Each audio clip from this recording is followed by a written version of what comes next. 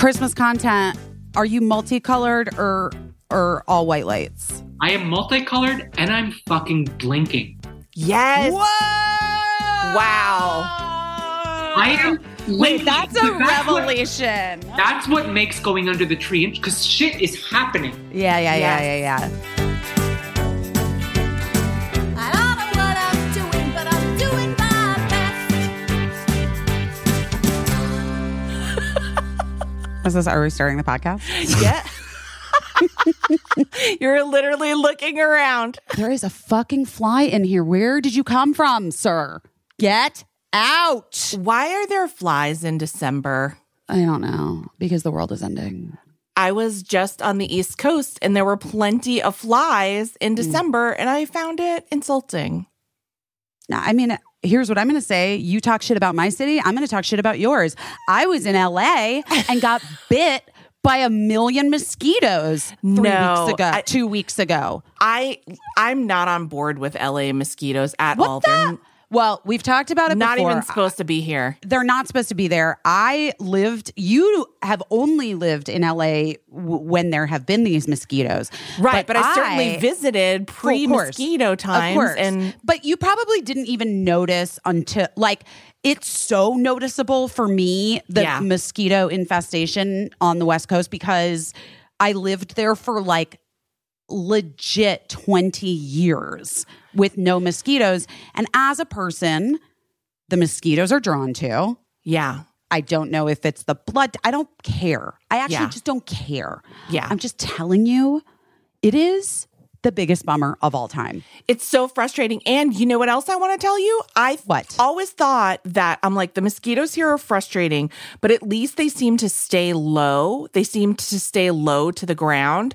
So if you could get up somewhere higher, like maybe mosquito, but they go high now. When they go low, they go high. Like they're not listening to Michelle Obama. They do whatever the fuck they want now. They do whatever the fuck they want. Casey, I've had it with bugs. I've had it. And I'm like, if we're going to import insects to places where they don't belong, what about like fireflies? Like fireflies, they don't bite anyone. They are magical. Gorgeous. They glow. Gorgeous. They're gorgeous. No, instead I got these fucking lantern flies that we got to smoosh.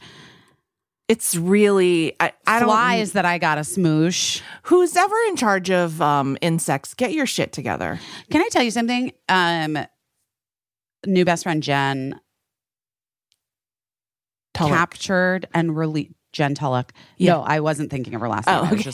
I was trying to think of how I wanted to describe what she did for me in the house over the weekend. Captured and released a giant cockroach in my house. Wow, she released it. That's an interesting choice. It was a call. Well, because I want to say this, and I don't think she was wrong. It was so gigantic that I think she felt like killing it would be upsetting. It's going to leave a crime scene. It would be a crime scene, but also she was just like, I don't want the blood on my hands. Yeah. You know, I don't want that bug's guts. I don't want to feel that crunch. Yeah. You know? Yeah. So she captured and released it. And in like a trap? Was it that big? It was really big. She put a big box. Well, because my Christmas decorations were still out, or the boxes for the ornaments were still out. So she took one of my shoe boxes that I had my ornaments in. Yeah. It was an empty box and put it over, captured it that way. Okay. Then used my dustbuster thing. Okay. And sucked him up. Okay. And then he was just like climbing around in there because he survived. Because he's a cockroach and he's going to survive. You know, we know this. Yeah. And then we went outside and released the thing and it just like ran away. Wow. That was very brave of her. I thought so too. I was standing on the stairs the whole time. I don't love a cockroach. When I first lived in New York City, my mom would come and bring my my dog Wolf, which he was not a small dog. He was like a little a Lhasa Apso, you know. And I had a Lhasa Apso growing up. His name was Wolfie, and she would come and bring him to visit me or like leave him with me if she was going somewhere on a trip. And Wolfie the Lhasa Apso, I have to say, is like a little wild. But yes, okay. Wolfie loved coming to the Late Show with David Letterman. That was his favorite thing to do in New York City. He was terrified of the cockroaches. I would like take him out for a walk, and if a cockroach crossed his path, that would be it. He'd be frozen. You couldn't get him to continue walking forward after that. He was like, fuck this town and your fucking bugs. No, thank you. I get it. Wolfie, I'm with you. R.I.P. It's also similar to, you know, do you remember from Letterman, Larry Bud Melman, that character? Well, Larry Bud Melman was portrayed by this actor, Calvert DeForest, who was in many ways similar to Larry Bud. I mean, Larry Bud Melman was a cartoon character, but Calvert wasn't dissimilar to Larry Bud in all ways.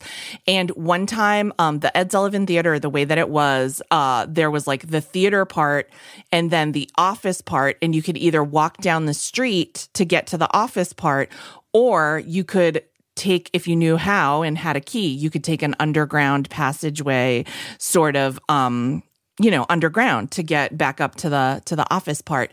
And one time Calvert was at the studio and he needed to go to the office for some reason, and it was bad weather outside, and he just was kind of like, I don't want to go outside, whatever. It wasn't my job, but I was like, let me use my key and I will take Calvert down under the tunnel, because it was like, could be like a little complicated. And if you didn't do it regularly, you could get lost. And I very much strongly felt that Calvert would get lost. But so we went underground and we were in the tunnel, and he was very sweetly like holding on to like a fistful of my coat, like behind me, so that he wouldn't get lost.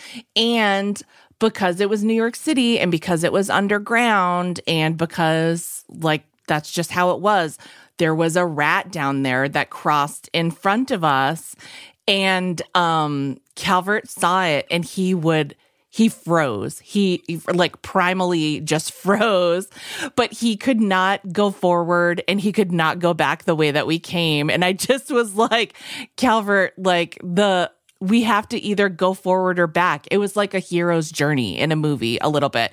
I was like, am I going to wind up giving a piggyback to Larry Bud Melman to get him to the office? But I really had to talk him down off a ledge about that rat. It's and about really funny how it was just as afraid of us as we were of it. It was not afraid of us at all. But I had to say this to him just to get, because I was like, we're going to die down in this corridor. Like, we got to get out of here. We got to go forward. I'm glad that you got out. It was a very scary moment. Yeah. Calvert, R.I.P., miss you. Here's what I know about him. That guy fucking hated rats. I don't know many people who love them, to be honest, except for people who like have them as pets. Yeah, it's true. And that's different than a rat on the street. Yeah. It just is. I'm completely different. Yeah. There's so much happening. First of all, how grateful are we that Reverend Warnock pulled it out? Pulled the. I mean, like, not that I was worried. I was, but I also had faith, and I felt like it was going to be okay. And I participated in this insane thing for Move On. Yes. Like this fundraiser that was truly horrific. And I got texted by a guy who was putting it together for Move On. You guys know what Move On is. It's the organization that helps raise money for, like all of these MoveOn.org, things. You know what I mean? which is also MoveOn.org. That's also become my catchphrase when I want to stop talking about something. I say, hey, MoveOn.org. MoveOn.org. Yeah. I'm with you. Well, here's what I get this text from this guy who I don't even know. Can I be honest? I don't know how he got my number. I don't know if I know him. There's no history in the text between the two of us. But as a good like producer, organizer, person who's putting things together. He just like barreled forth as if, Sure. I should know. I do know. It's all happening. He was like, hey, I was hoping that I could get you to be a part of a thing that I've been putting together with these celebrities to raise money for Warnock. It's called Chip In for Georgia with MoveOn.org. And do you think you could participate on this date at this time? And I was like, I think I should be able to. He's like, great. You will be receiving a package FedEx to you tomorrow with a ghost pepper chip in it for you to eat on camera as part of the fundraiser. And I was like, I'm sorry, what? So then, of course, because you know me, because I like agree to do a fucking thing. And then I'm like, wait, what is it that I've agreed to do? Exactly. So Casey was in town working with me. And we had a really fun time on that job, like the most fun. Yes, so fun. When do we talk about it? I don't know. I mean, maybe next week we can. Okay, great. Okay. So anyway, so we finished, but we worked all day. I would say it was like a lot of work. Yeah. You know? Yeah. Okay, so we worked all day shooting this thing, and then like commercial thing ish. I don't know. Holiday commercial. Anyway.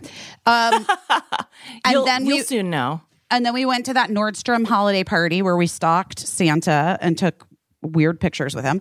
And then on my way home, I was like, oh my God, it's the Chip In for Georgia thing. And the guy was texting me and was like, are you like ready to do the thing? And I started to do more research and I was like, oh, first of all, I don't like spicy things. Like I don't like hot things. I don't also, like spice. You have fucking IBS. I have IBS.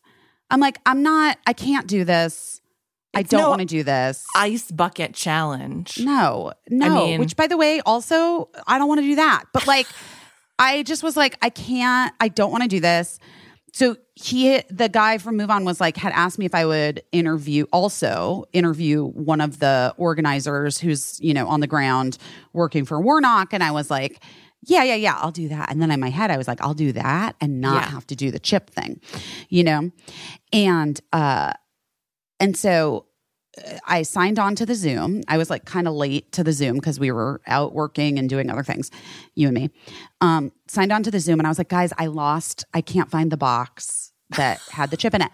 And here are the people on the Zoom. It was like Bradley Whitford, Chelsea Handler, Andy Richter, Sarah Paulson, Tom Colicchio. Love. I'm forgetting some people, but there were other, there were like a bunch of celebrities on, and then there was like the woman from Move On, who was like sort of moderating the thing. And then I got a text from the guy that was like, oh, the person that you were supposed to interview isn't able to do it because she's stuck working. So it's just you're just going to be doing the chip thing. And I was like, I don't know where the box is. So then I lied, and I was like, I tried to lie, but I'm the most unsuccessful liar of all time. Despite being an actor, not a great liar. It's unreal. I cannot lie. So I lied at first and was like, I don't know where the box is. There's too many boxes in my house right now. I can't find it. It's somewhere. Someone put it I can't find it. So if I can't do it, whatever. And Chelsea Handler, who, I mean, just to be real, has always terrified me. I don't think you're alone. I think at all. I know I'm not alone. Yeah, I think she terrifies other people. I could see her on the Zoom with like because you have to wear gloves to even touch this chip. That's when I was like, oh, I don't want to do this at all. Yeah. Like you have to wear gloves because it's going to hurt your hands, and then you're going to put it inside your body. Where your tissues are much more sensitive than your hands. No. Come on. No. But I just like, I saw her like wearing the glove, and I saw her like looking at me, and I just felt like she knows I'm lying. And then and Sarah Paulson and I were texting back and forth. Yeah. And Sarah's like, I really don't want to do this. I was like, I really don't want to do this. I don't know why I agreed to do this. This is so stupid. But like, I saw Chelsea looking at me, and then I was like, oh, I found the box. Like, I just like bailed immediately on my lie. And Paulson was like, what the busy? You had an out. You said that you couldn't find the box. Why did you just find the box? And I was like, because I felt like Chelsea Handler was going to beat me up. I don't know. She's like a human polygraph test. It was like she stared into my soul. The sensors went off and I just felt like I had to do it. Like I felt like it was so clear to me that she knew I was lying. Yeah. And what is so dumb is that I should have just told Mark to throw the box out. Right. When I wasn't there. Right. Then I wouldn't have been lying. Right. Or I could have said, hey, will you put that box somewhere? I don't know where. Just put somewhere. Then I wouldn't have been lying, and I could have maybe done it and not had to do the unthinkable thing. Unthinkable. So I opened the box. I put the fucking gloves on. Tom Colicchio had just done it. And now Tom Colicchio is a chef. This is a professional taster. Yeah. And he was like, it's not good. Like, he's like, this is really, it's a lot. Yeah. It's too much. And it's bad. Yeah. And, but he, thank God, said, don't swallow it. He's like, my advice is don't swallow it. You can chew it up, spit it out. Yeah. So don't put it in your body. Don't get it down inside. Your throat. Yeah. Anyway, the time came. Sarah and I were the last ones to go. And I just did it. I took a bite. I chewed. It was excruciating. It was so horrible. Did it make your head hurt? It made every part of me hurt. It felt like it was so, I don't even know how to describe it. It was just terrible. Yeah. Why would anyone want to do this? Why does that pepper exist? It's poison. It was ludicrous. And I could tell, like, because I watched other people do it. I watched Chelsea do it. And she was like, I don't know. She seemed fine. Like, I was literally crying. Like, I thought I was going to throw up. Like, I was like, it was so disgusting and so horrible. And it took, I would say, a solid 20 minutes before it started to subside. And this was like, again. Yeah, I was pouring. Sarah told me that somebody had told her to like put vinegar in her mouth to counteract it. I don't know about that. I've heard milk or milk of magnesia. Yeah. Oh, I tried milk. I like swishing milk around. I tried I just ran cold water and just like put my mouth under the faucet. And then I tried the vinegar thing, like just pouring vinegar on my tongue. My lips were like tingling. Anyway, all of this to say, did it raise money for? I don't know, but he won. I'm taking the win. Yeah. Here's the thing. I don't think Raphael Warnock, Reverend Raphael Warnock, I think he still could have won without you eating a food that could potentially make you shit blood. But here's what I'll also say. I do the show Hot Ones, the Hot Wings show. I do. Well, listen, someone did ask me if I wanted to do that show. Oh, Jen. I think Jen asked me because she's friends with those guys. Yeah. I'm not doing it. I can't. I'm out. I enjoy watching it because it has like the levels of like how far people can go. And I do enjoy when people are willing to like play along and do a stunt, but also like I don't want anyone to hurt themselves. I mean, like recently Matt brought home, I was saying that I was like wanting ginger ale, but like I'm very specific about like I want not sugary ginger ale because I don't like sugary drinks, but I want something that has like a non-NutraSweet alternative sweetener in it. So he brought home this ginger ale that has like stevia for sweetener, which works well for me, but it had double ginger. It's so delicious, but it sincerely burned all the skin off the inside of my mouth. Just double ginger. So could you imagine what would have happened to me if I tried to eat that chip? I'd just be like a fleshless skull right now. Well, that's what I felt. I literally felt like that. And I was like, just like Indiana Jones vibes. I also felt like people on the call who had done it before me felt like I was like making it up or something. I don't know because I have to say, I think I had the most insane reaction. But then I was like, but everybody's taste buds are different. Yeah. You don't know? Yeah. Everybody's pain level. I obviously have, well, I can handle a lot of pain. I did offer to put the chip up my cunt. I was like, I could handle the pain in my vagina when I had my children. Right. It's a different kind of pain, I guess. It's a different kind of pain, I guess. Well, I'm going to say, like, I hate anything that's from the neck up. Like, I could probably have surgery on any part of my body and like maybe even without anesthesia and probably I'm exaggerating, but I feel like anything I've ever hurt from the neck down, and I've hurt myself really badly, I could handle, but anything from the neck up that is uncomfortable, I'm out. Wow. Wisdom teeth, tonsils, sore throat, pink eye. Lymph node and my sinus update, guys. Yeah. Well, my ENT, Dr. Wang, did a culture of my infected sinus just to make sure that he was, and it was this kind of bacteria that is like really resistant to most antibiotics. Of course. So I'm still on like an intense antibiotic, but I went to see him 2 days ago and I'm all better. And my sinuses look perfect. My infection's totally gone. My lymph node doesn't hurt anymore. Thank goodness. All of it's all good. It's all good. But it really does suck. Yeah, that's not good. I'm so glad that you're feeling better.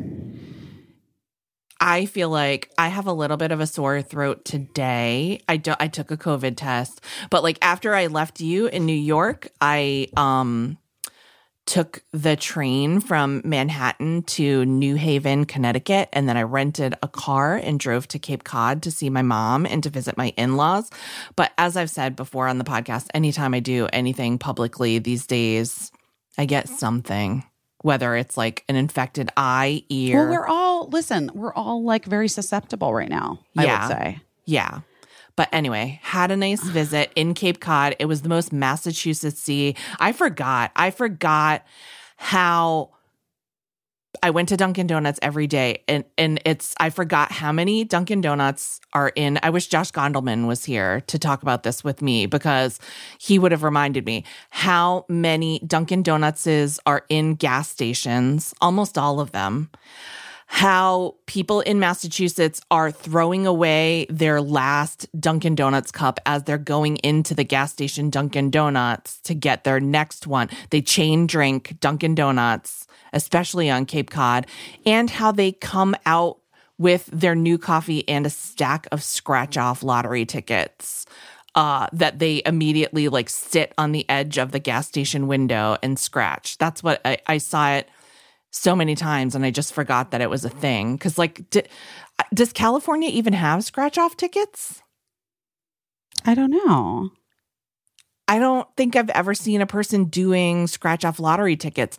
But I sat there, like, just shooting the shit with my mom in the gas station Dunkin' Donuts parking lot, drinking our, like, peppermint mocha lattes. And we were just, like, people watching, and every person came out with such a stack of scratchers.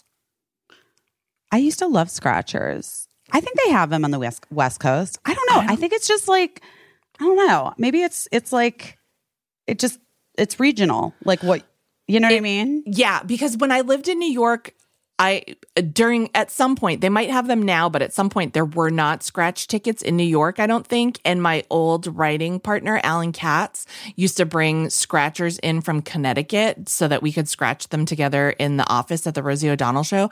And they were super complicated. It was like taking a test, scratching these scratch offs. It was very hard to not mess up the scratching off, but also to like tell if you could win. It was like a worksheet.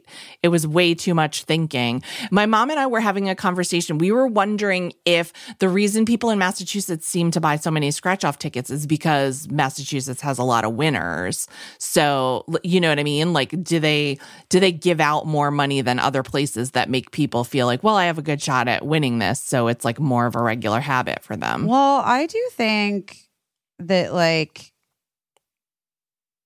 there's something to be said for like just spreading it out. Well, listen, whether or not you love scratchers, I think it would be fun if lottery people, instead of doing those like big giant like $400 million things, if they were just like, we're gonna do $300,000 ones. Yeah, that would be, I worked in a drugstore in high school and we sold a huge amount of lottery tickets. Like people just regularly came in to get their like Mass Millions, Mega Millions, whatever, their, the drawing lottery, like and I remember that this family used to come in and it was like a mom with a lot of kids. I want to say she had like 4 kids minimum, maybe 5. And they came in this like really old minivan every week, and she would get her lottery tickets every week, and the kids would be like, can I get candy? Can I get and she always was like, no, which I can understand because when you have that many kids. But I did think like, well, maybe like a couple bucks of what you're spending on the lottery. I was like a little judgmental. Maybe a couple bucks could go toward candy once in a while. Hilarious. But what did I know? I was a fucking teenager. Which is wild that they let teenagers sell lottery tickets, but they did. That's interesting, actually. Yeah. They I anyway. sold lottery tickets and cigarettes, which is, again, like I don't know if that's legal now, but back weird. then I did it. But that family won $1 million. And I remember being so struck, like, holy shit, $1 million. That is going to change their life. Like, I wondered if I would, what I would do with $1 million. Like, I just thought that's going to be so life-changing.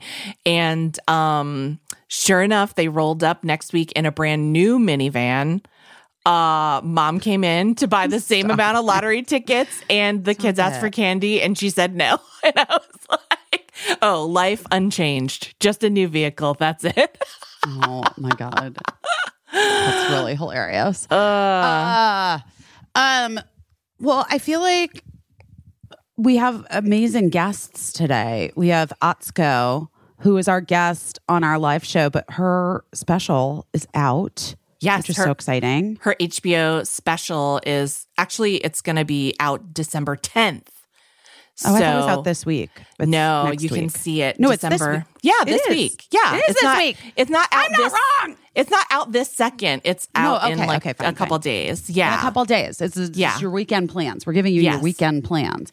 And we just love her so much. She's the best. It's Saturday night. You're going to watch Atsuko's special, and then Michael Ausiello, who's an entertainment reporter and wrote a book called Spoiler Alert, The Hero Dies. And that book has now been turned into a feature film that is in theaters right now called Spoiler Alert. And I have to say, I cried so fucking hard and I loved the movie so much. And I really recommend it. But we have both of those guys coming on as guests. But we have so many other things to like talk about, I feel like. Tell me what's on your mind.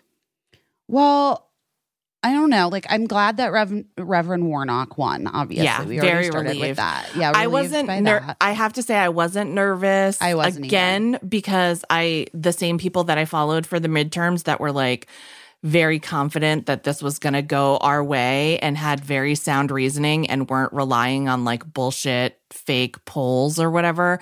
They both were very confident. Christopher Bouzy and Al Giordano, both on Twitter, were sort of making a good case for why they thought it was going to go our way the whole time. Al Giordano swears that was the last thing he's ever going to do on Twitter, and he's leaving. So, and he was already private anyway. So if you weren't already following him, but I think he's on that new Post social media, so you can follow him there. What is that? What are we doing? What is that? Post is like, some people are on Mastodon. Some people have accounts on Post. Some people are on Hive. I haven't settled on what my new Twitter is going to be. I got to be honest. I don't know where to go. And maybe I just don't go anywhere. Maybe I just take a break from that and we should just stay on the Substack. And like, we have the Facebook group is very active. Busy and we want to say thank you because on our Facebook group, listeners self-organized like a little holiday gift exchange, and Busy and I signed up and we sent off our gifts, and now we're waiting for our gifts to come. And so I don't want to say what the gifts are in case they didn't arrive to people yet, but it was really fun, and I just think it's fun to be waiting for a little present to come. I do too. Yeah. I love presents. Yeah. And I feel bad because everybody else sort of like said who they are and what their interests were so that you could like pick a good gift for them. But we didn't really fill that out because I guess we figure we spend 3 hours talking about who we are and what our interests are every week. So ours will just be like someone's best guess of what we would like. That's exciting though.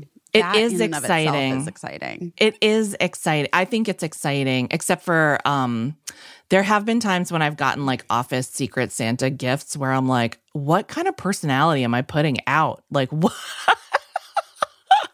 Like, what is like, if you get like batteries or something, I'm like, what am I telling people? I always think it's like, it's something that I think it's like what I'm telling people about myself as opposed to what it says about the person who got the gift, you know? I think that's interesting. Yeah. I think that's interesting. Yeah. Well, I don't know. I guess I'll go wherever. Like, I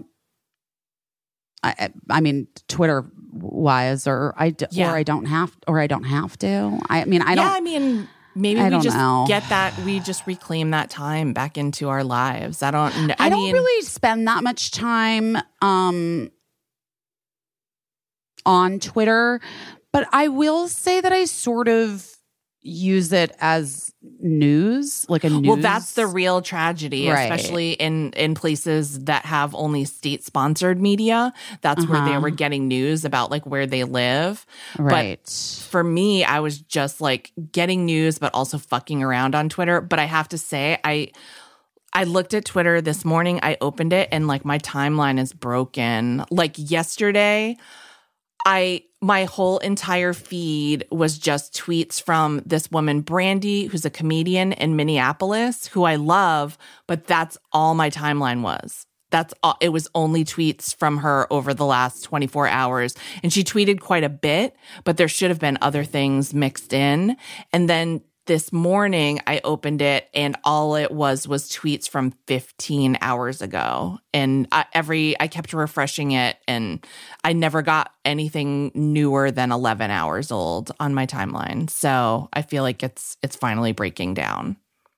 Oh, wow. Interesting. Yeah. Which is, it's weird. It's almost like, not to anthropomorphize or like give life to something that's not, you know, but it's a place where I met a lot of amazing people and talked to a lot of amazing people over the years. And it's a place where I got affirmation and confirmation that I was funny and that I could write jokes in my own voice that people would appreciate. And, you know, it's been like the better part of 15 years of my life, like a regular part of it. So it's a little weird to watch it sort of swirl down the toilet.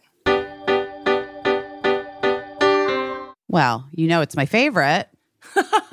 You know what my favorite is. Guys, you know. ZocDoc. And listen, tis the season. You've been leaning very heavily on ZocDoc lately, I feel like. Tis the season to book my appointments with my ENT via ZocDoc.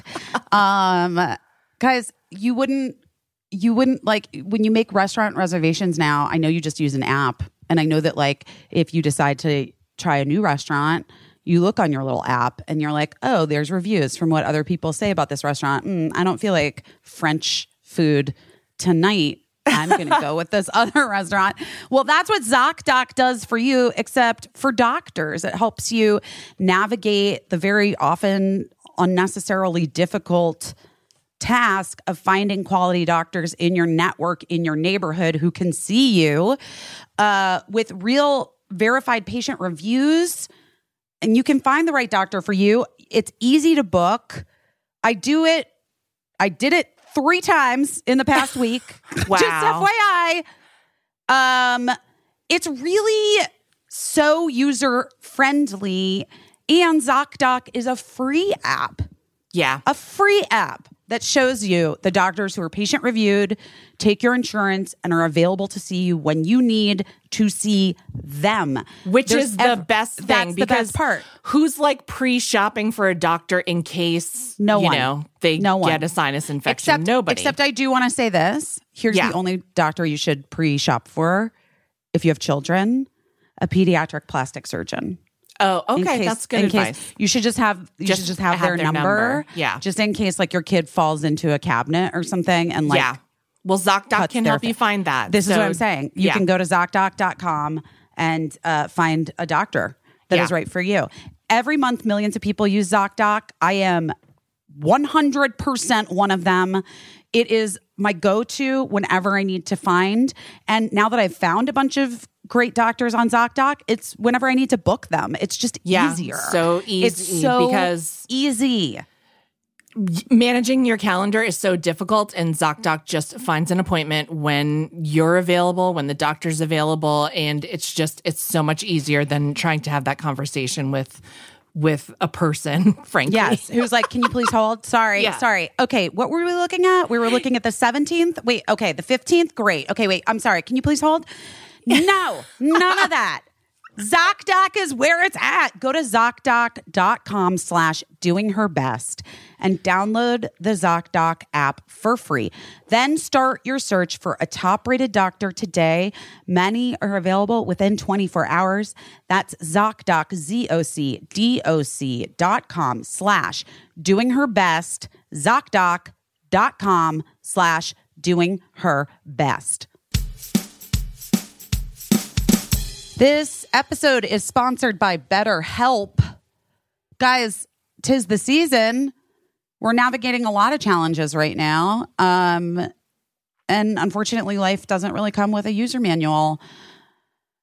Sometimes it's easy to feel stuck. And I know the holidays are coming up, and the holidays can be a particularly tricky time for some people. And sometimes it sneaks up on you, and you don't know that it's tricky. Yeah. And you're like, no, I'm fine at the holidays. And then all of a sudden, you're not feeling great.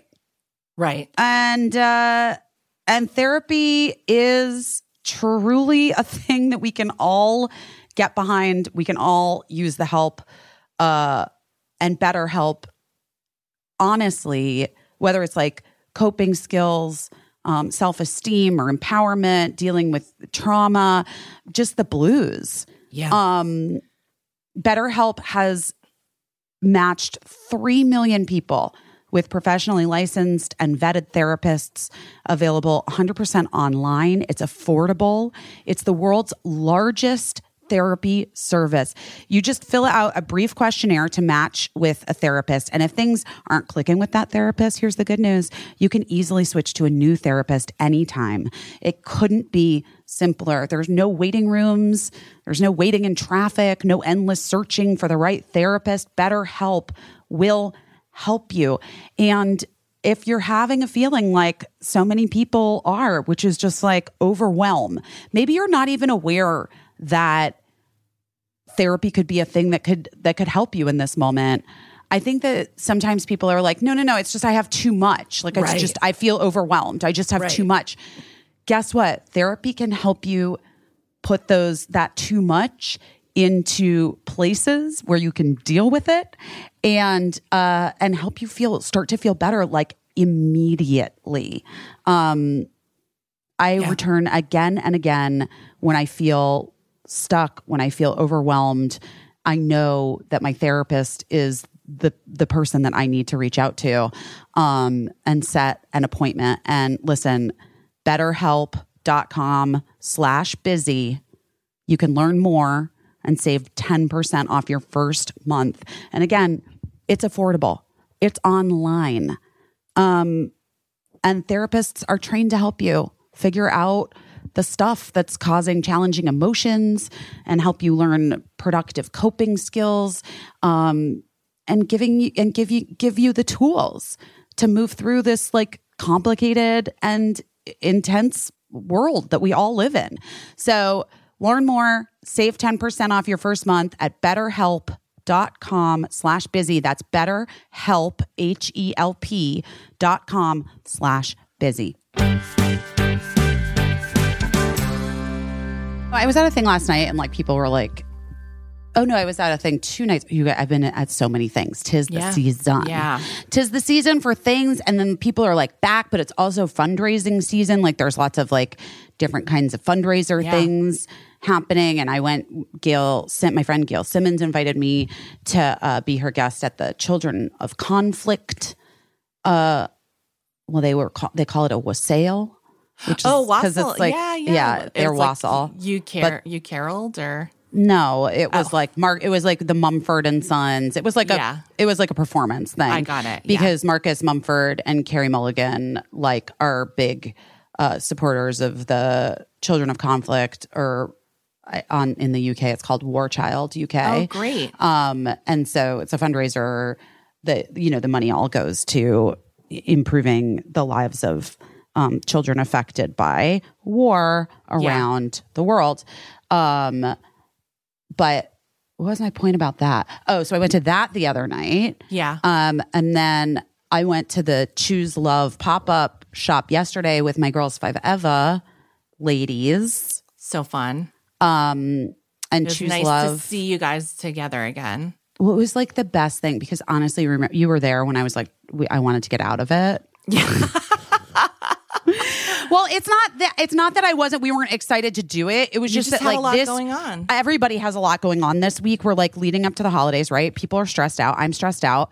And I have a lot going on. I am going to LA tomorrow morning for a fundraiser that I'm doing with the girls from Doen who make the beautiful dresses I love for Planned Parenthood. So I'm like doing that, and I had agreed to that many moons ago. Yeah. Speaking of which, it is a full moon.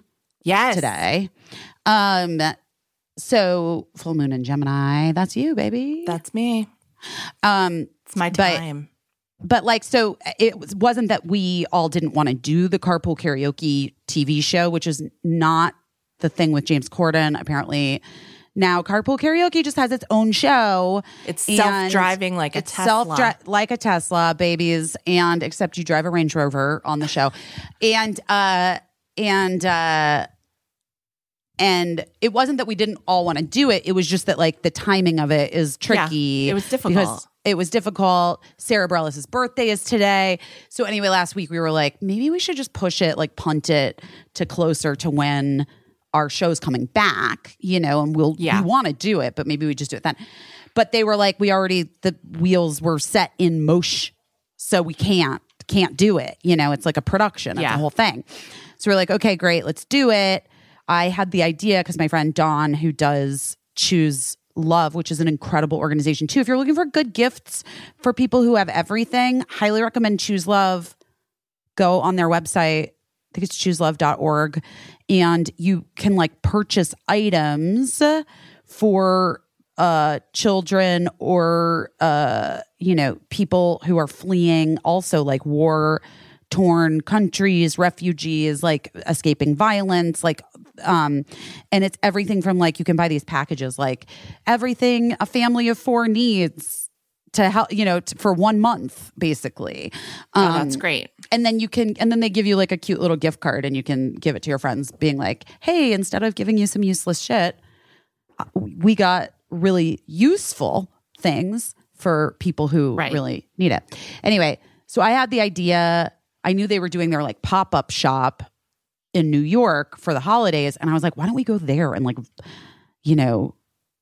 volunteer and do a thing instead of just like doing some weird thing like bits, it's all bits all the time. So we did, and it was like really great. And good.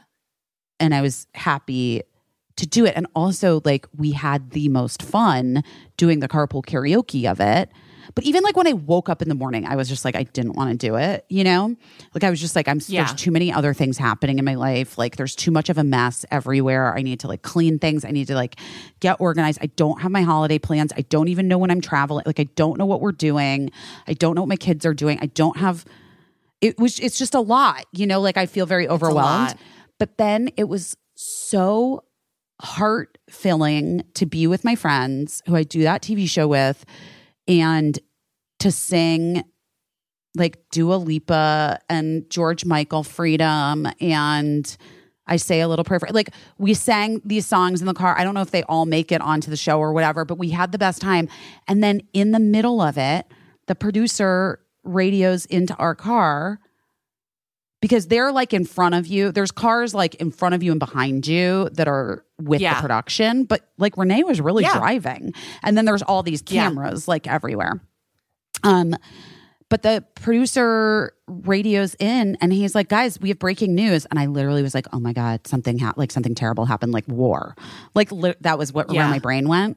Yeah, he's that's like, where your brain goes. He's like, Renee. And then I was like, oh no, oh God, please. Like, I'm like, I don't know why. I was preparing myself for something terrible. And then he was like, Renee, you were just nominated for a Critics' Choice Award for Best Actress in a Comedy Series for Girls 5 Eva. And we started screaming. And it was like the greatest moment ever. And I felt like, I don't know how to describe it. Like, I was like,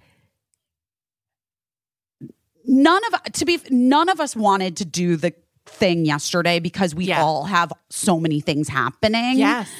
But that we got to be together for that moment when Renee found out that she was nominated for our show is like, I can't even imagine another scenario in which that would have been possible. And it was so awesome because, first of all, like, she's so good in season 2 of our show. And I did sort of feel like it was sad to me that more people weren't getting a chance to like really see how brilliant she is. Yeah. You know, because it just, you know, because it's hard. It was hard to find the show. A lot of people don't have, whatever.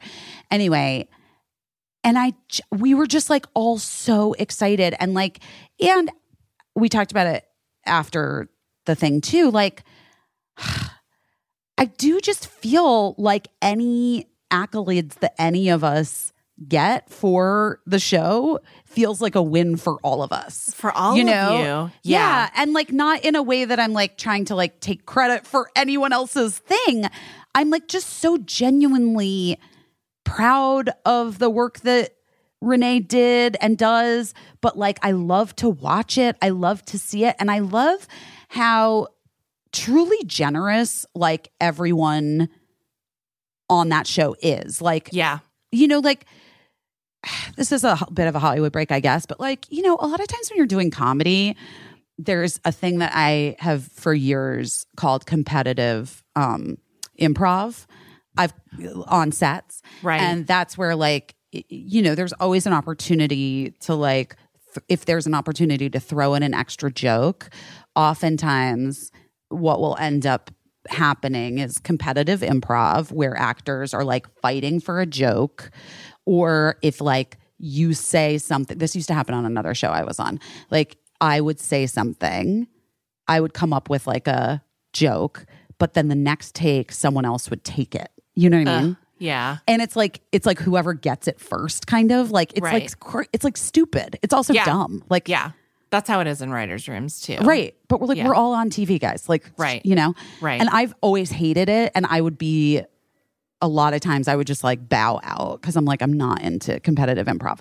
And on Girls 5 Eva, what's so incredible, because the four of us are funny and we all have our own like pitches and our own jokes and whatever, is that it literally the opposite of competitive improv happens with the four of us, where like we will pitch jokes for each other to each other, like, but not in like a way. It's just like, also, like if Meredith has a pitch of a joke in a scene and she gives it to one of us, if we feel like it's one of the other characters, like more so makes sense for them to say it, we give it, like we all do that. Yeah. So, you know, like Renee before has been like, I feel like that's like a Dawn joke. Like, I don't know if that's a wiki joke, you know, and I don't know. It's just, it's rare to be in a creative space with four such supremely talented,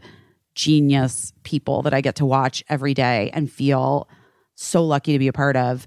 And then to be able to celebrate Renee's nomination, it really did feel like it's an honor just to be next to Yeah. someone nominated. It was so fortuitous. And I'm so happy. I mean, you're all super talented, but she is like, when you're talking about like a triple threat in entertainment, like they can act, they can sing, they can dance. She's like a sextuple threat, I feel like, because she can sing, she can act, she can dance, but she's also funny, but she's also gifted in like theater and on camera, but also she's so everything. emotionally intelligent and curious, like that who she is as a person when she's not playing a character is also really incredible. Dynamic. Really dynamic. Yeah, she's got it all, and you all are amazing, and I'm so happy that you guys were together. I'm glad that you went. Yeah, me too. Well, I mean, I had no choice, but like, I'm glad that I'm glad that the powers that be, when like the four of us were like, should we see if we can do this in the spring instead of like this week?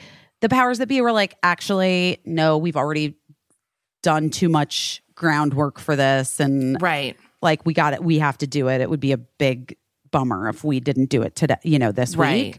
Right. I'm just so grateful that was all in motion so that we could have this moment, which is, just again goes to show you guys, you just show up. You know what I mean? Because you never know what the universe has got in store for you. Yeah.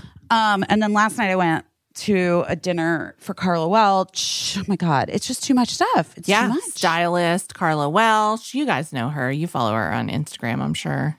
And she Friend of filled me in on Busy's. some super exciting period stuff that she'll be able to share. We'll be able to share in the future. Great. Period is like her The period underwear company. Uh-huh.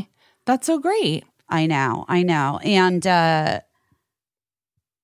I don't even remember what the point was. It was something, I was going to say something about I was at a part. I don't know. It was something about the party that I was at.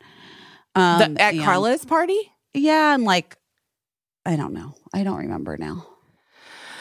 But it's a lot. It's a lot. It's a lot. And it was raining. Oh my goodness. I know. Yeah. I feel like I'm identifying very strongly with what you said. I went to Massachusetts, and I would like to shout out where I stayed, which is the Anchor Inn in Hyannis. They literally, Sandy and the gang, this is just a place I found on an app as I was driving to Cape Cod. Sandy and the gang there treated me like I was family and it was my house. That place had like a little library that you could sit in. I love it. By the fire, I'll go there. overlooking the harbor. You have to go there.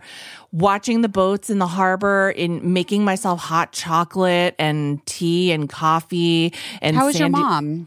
She was great. I mean, she hung out. They treated my mom like she was a queen. I stayed at a place because I didn't want my mom to worry about like hosting me and fussing over me. Also, she lives in a small place, and I feel uncomfortable after having traveled. Like I could potentially infect my mom. So I like to stay somewhere where I'm It's like very conscientious. I think it's really I'm nice. just like sleeping in a room that's separate. Anyway, they treated my mom like a queen when she came to visit me over just the course of a few days. And it was so funny because we went, and this is a place that's been like family owned business for like 70 years, I think. And recently a corporation purchased it. And so everybody was talking a lot about like, well, some things are going to change, but we're trying to like maintain the family feeling. And they really treated me like I was part of the family.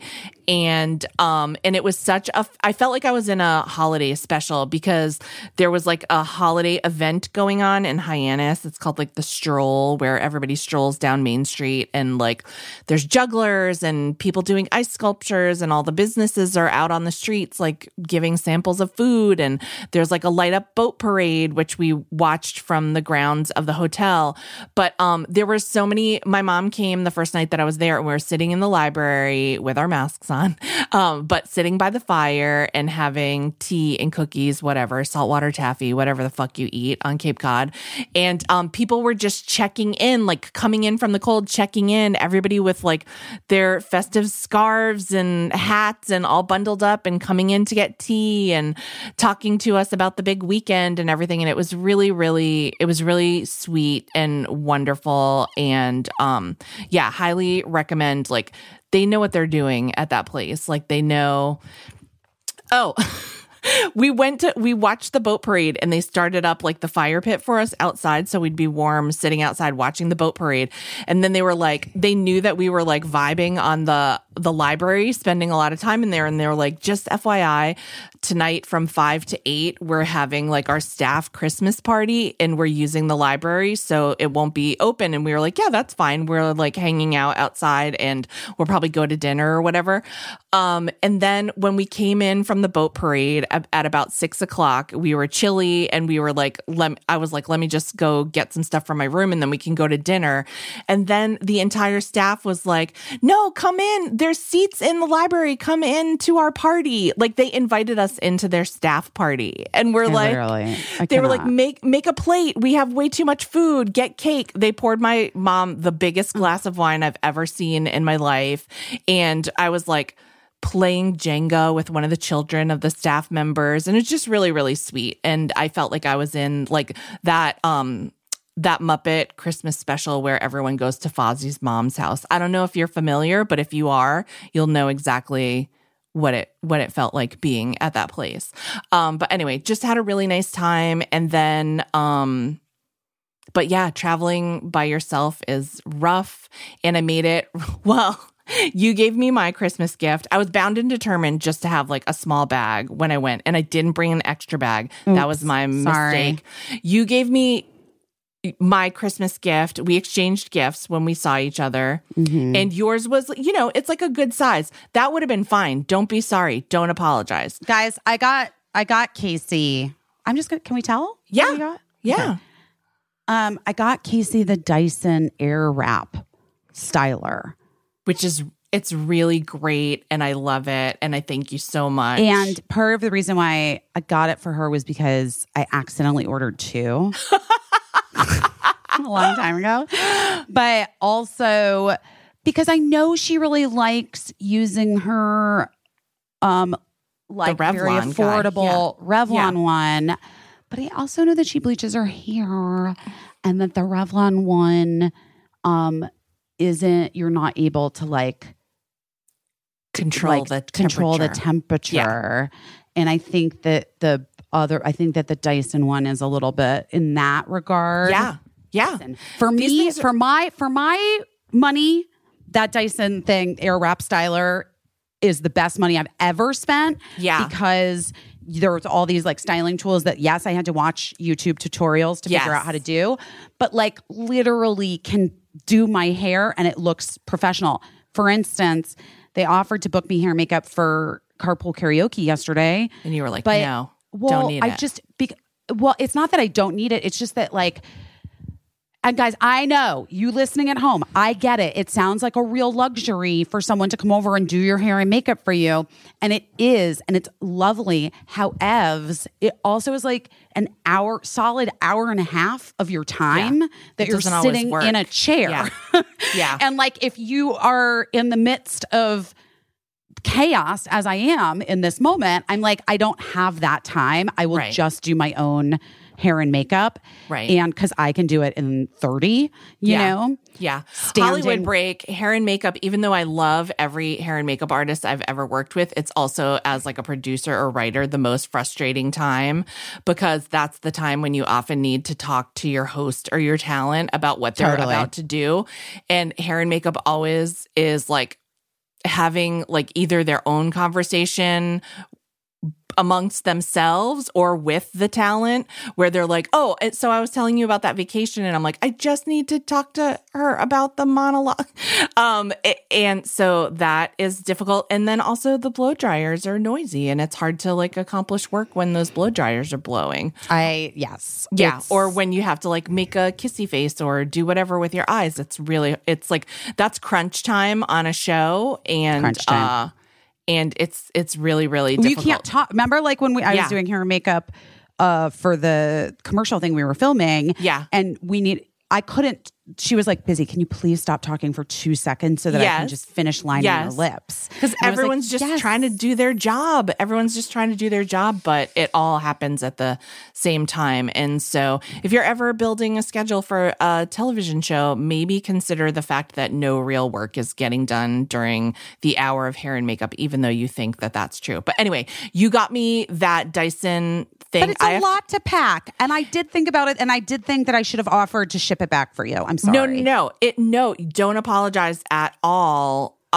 It was so generous and I love it. That would have been fine. But here's what else happened is that I was like, I just need to find a bag. Because I only brought one bag, I still was like allotted my personal item. So I was like, I just need to find a bag that I can put this blow dryer in, and then my little purse can like fit in there, and then that'll be my personal item. And then my mom gave me a number of family things that she wanted to for me to have, and that was fine. That also, but then I needed to find space for those things, and again, glad to have them. My mother-in-law gave me some bottle brush trees from the 1940s. Hey, what? Can I see them? Yes, I'll send you a little pic of them. Please. Well, we can post them too. And yes, those weren't big at all. They're very tiny, but I wanted to make sure that they were properly protected because they're, they look like they're from the 1940s. Like they've seen. I have my grandma's Christmas ornaments. I have some of my grandma's like vintage, antique Christmas ornaments from the 40s.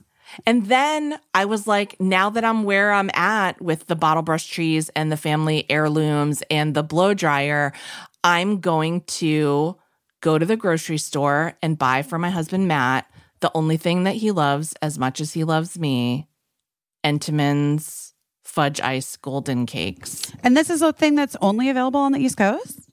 It's not available on the West Coast. I know that. I didn't know. Yeah. No. And so, but they may be available like up to like the middle of the country. I don't know. You tell us, listeners. But they were available where I was. And I was like, I'm just going to try to get these cakes. And like, anyway, I carried 3 cakes on a plane, a very small plane, leaving Providence, Rhode Island.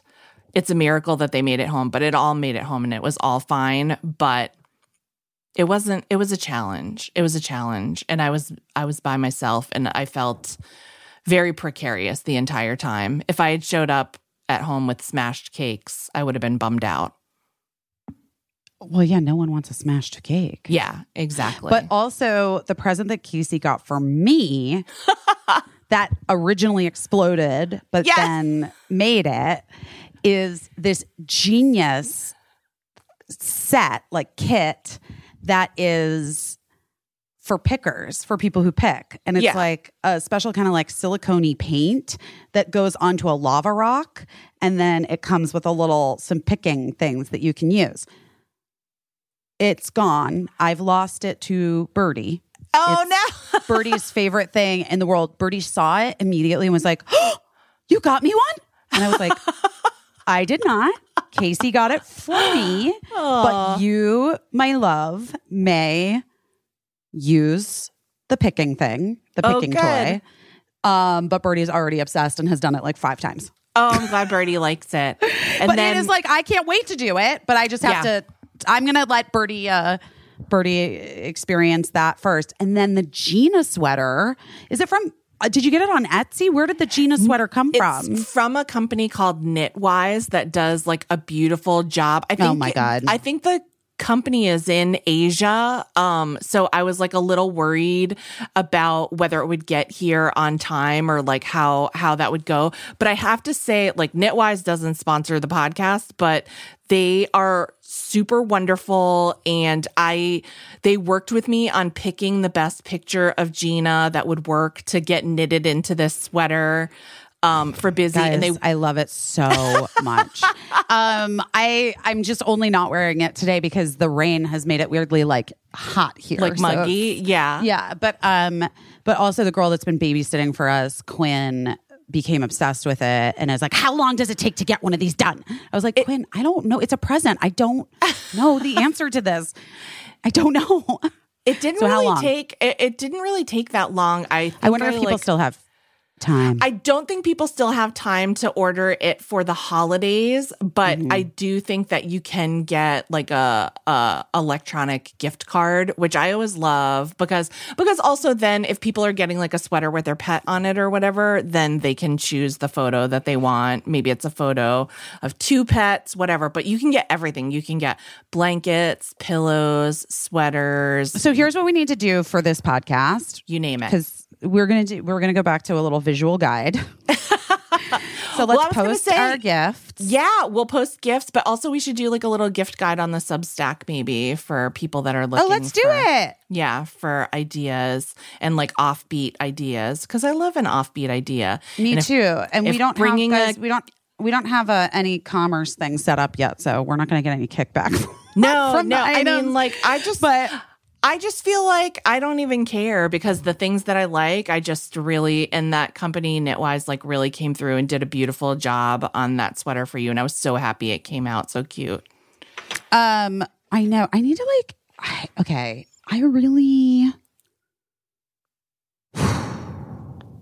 I really feel behind on gifts. Oh God. You know what I did yet? I'm behind on gifts, but I was so happy that like yours was ready for the time when I was going to see you.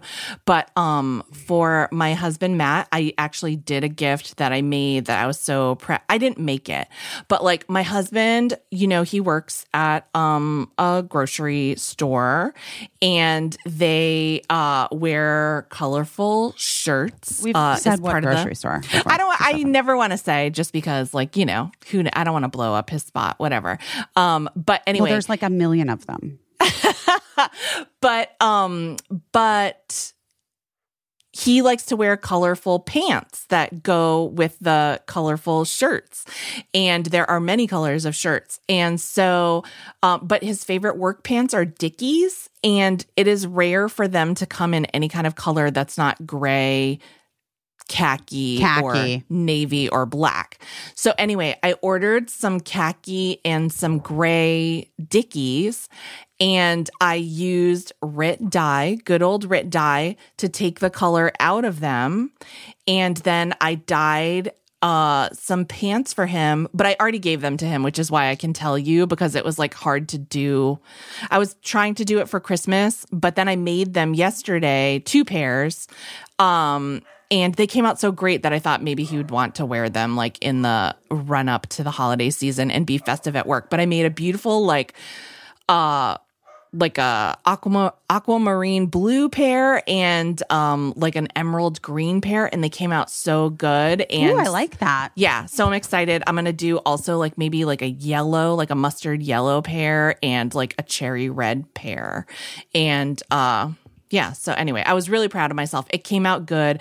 If I can do dyeing, like I know tie-dye is like a project that everybody did over the pandemic, but like, don't forget about dyeing, guys. Dyeing you can take something that you don't love in your closet because like maybe it's not the right color and you have options with dyeing and it's really easy. And if I can do it and it wasn't like a huge mess, I don't forget dyeing. Dyeing is a thing. Guys, don't forget it. Don't forget about it. I think I forget about it. Let's not forget about Don't forget dyeing. Good old Rit dye is still your friend. But you have to shop. You're like so behind. Yeah. Yeah. I'm behind on everything. But it's only December 7th. Right now. It's already done. It's already over. This is what I feel like. Do you know what I mean? I really feel like that. I really feel like it's already over. And my mom is like, I'm having like a little bit of, I'm just having some like family stuff that's, yeah. And I'm like also feeling conflicted about, like, I'm just feeling conflicted about like what my plans are, my travel plans are, or like where I even want to be or what I want to do. I'm supposed to do that Thrilling Adventure Hour show, right? Like the weekend before the holidays sort of start. And well, i.e. my children are the weekend before my kids are off school. Yeah. Or they start to be off school. And I'm like feeling like that's a lot of traveling for me to go to LA and then back to New York to get the kids to go to see my family. But then also like my dad's having surgery and my mom is like, I don't know. It's just a lot. Like I just, right. It's a lot. I feel overwhelmed. And yeah, like I'm trying my best at keeping it all in perspective and like being grateful for the things that I'm grateful for and having, you know, so much. I have so much, like I have an expansive amount of being truly grateful for the things in my life. It's just, this time is really complicated. And I think also because of Mark and my separation, divorce, and the kids, it's like more, it's hitting me in like a different way this year. Yeah. It's confusing me a little bit. Yeah. Also, my father-in-law's, former father-in-law, but whatever, he's my father. The guy that was my father, Mark's dad. How about that? My kid's grandfather. Yeah. Birdie called Mark's parents by their, what did she say to me? She said, my dad's mom. And I was like, Mimi? And she's like, well, yeah, but she's not your Mimi. And I was like, dude, okay. You don't have to like change the way that you talk about your grandparents because anyway. But it was Mark's dad's birthday yesterday. Yeah. And you know, he's not been doing great, but he's hanging in and he's got like a neurological thing similar to MS. Yeah. And it's been a hard year and a half. Yeah. But this is just like again, like just universe stuff. Birdie went with her friend / like babysitter. Yeah. to Lula, to see Little Women. They were doing like a screening of it for the holidays. Cause it's, it's such like a holiday-ish movie. And randomly they just decided to go to Katz's Deli for dinner. Which is Mark's dad's favorite restaurant from all time, like from when he like lived here in the 40s and 50s and 60s. So anyway, just like on his birthday, they like had dinner. Birdie had dinner at Katz's, and I just thought it was so sweet. Like, genetics is a powerful thing. Are just really powerful. That's what I told my son, Lincoln. He put an Instagram story of the screenplay of It's a Wonderful Life and just with the caption, "It's time." And I just was like, genetics is so powerful, man. It's such a powerful thing because everybody has a favorite movie, but It's a Wonderful Life is like a thing for me. Like it's like a thing. I watch it usually every night in December. And really? Yeah. I have a few movies that I watch like nightly in certain months, and most of them involve Prince. I'm gonna be honest, but It's a Wonderful Life is a thing. Prince also loved It's a Wonderful Life. So it just gives it double meaning. But to see, like, I never pushed it on my kids. Like, I watch it on my own in my room. Like, I put it on late at night when I'm just like getting things done before going to sleep. And so I think my kids maybe saw it like once or twice during their lifetime, like if it happened to be on or whatever. And to just see like how it's a thing for Lincoln is so funny to me. And we're really excited because we're going to the Ed Asner Family Center, which is this organization that Ed Asner's family maintains, that does amazing things for people. They're hosting like a virtual table read of the script of It's a Wonderful Life, and I think Brendan Fraser is gonna be George Bailey, and it has an amazing cast. And so we're gonna get a ticket to watch that together. I think on Sunday, That's exciting. we're so excited. to see that. But yeah, genetics, it's powerful, right? It's so weird. Drives you to go to Katz's Deli.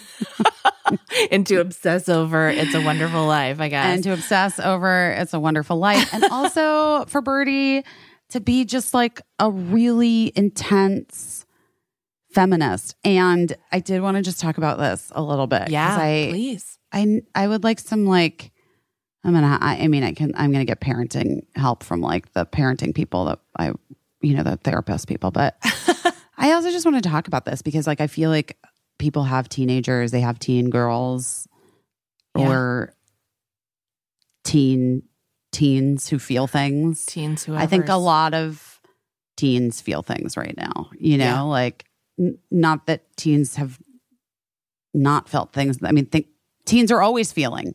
Yeah. Teens are the most feeling of the feelings. They're made of feelings. They're made of fucking feelings. And, Birdie's definitely my child and pays attention and is aware of the world and is also just in recent months become so acutely aware of boys in their grade sort of becoming or displaying or testing out, I don't know what version. These are kids that everybody's learning, right? Yeah.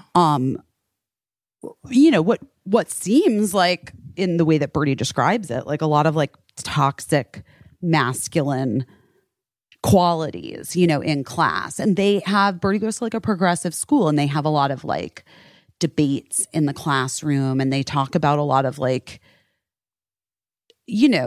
pretty intense subjects, some of which land really close to home for Birdie because it's not like a hypothetical for Bird. Right. Birdie identifies as, certain ways that like, I think then when they get into these discussions in class for some of the kids, it's like they're able to discuss it and be removed from it in some way. But for Birdie, it's very, very difficult. It's personal. It's very personal. And I'm talking about like gender studies and sexuality stuff but also history. Like that has been really interesting. I'm grateful. Like I know a lot about the curriculum at the school that my kids go to. And I'm grateful that they do like a very inclusive history curriculum. Yeah. For, it's like, they're aware of how they, education needs to be more inclusive of the whole truth of the history, especially of our country. Right. Right. And they honor that. And like a lot of the lessons like center around that. Right. But they also let the kids debate a lot of things. And so, there have been like these debates recently in the last month for their equivalent to social studies class. Yeah. Whatever they call it. Why do all the classes have to have different weird names? You know what I mean? I'm like, just call it what I know it's to true. Be. Yes. Why does it have to be so hard? I guess it is. Yeah. And Birdie's like, okay. I'm just going to share this because I'm really having a hard time, Yeah. But yesterday after we wrapped Carpool Karaoke and we decided to go get a late ladies lunch to celebrate Sarah Bareilles' birthday. Yeah. Which is today. And I was sitting there and I knew Birdie was in like one of these classes. Mm-hmm. And she texts me, I'm so angry all the time. I don't want to be mom. And I wrote back like, I know, honey. And she wrote, I'm a bad person, a really bad person. And I'm like, you're not a bad person. You are fighting a thing that feels unjust and feels crazy making. And you're not a bad person for being angry about the injustice that you see around you and the ease with which these boys move through the world. Because that's really what, when Birdie comes home at night and we like have a chance to watch The Crown together, and then like, yeah, Birdie will chat about a thing that happened or whatever. What I'm realizing is that it's the ease that the boys move through the world and move through things like debates about hypothetical people left out of the Declaration of Independence, to them hypothetical. You know what I mean? Like, because it doesn't really affect them. Right. And I was trying to say to Bird, I'm like, I do think it's about figuring out the best way to channel your feelings and not letting like your feelings of anger at injustice oppress you. Right. Right. But I don't know how to have that. I don't know how to help the kid practice that or put it into practice. Like Birdie literally was like, I have the urge to hit this one boy every day. Right. Like that's something, and Birdie said, that's something a bad person would do. And I was like, it's not. I get it. Like I really understand. And also I don't know how to help Birdie figure out how to channel it somewhere else. And also because my fear would be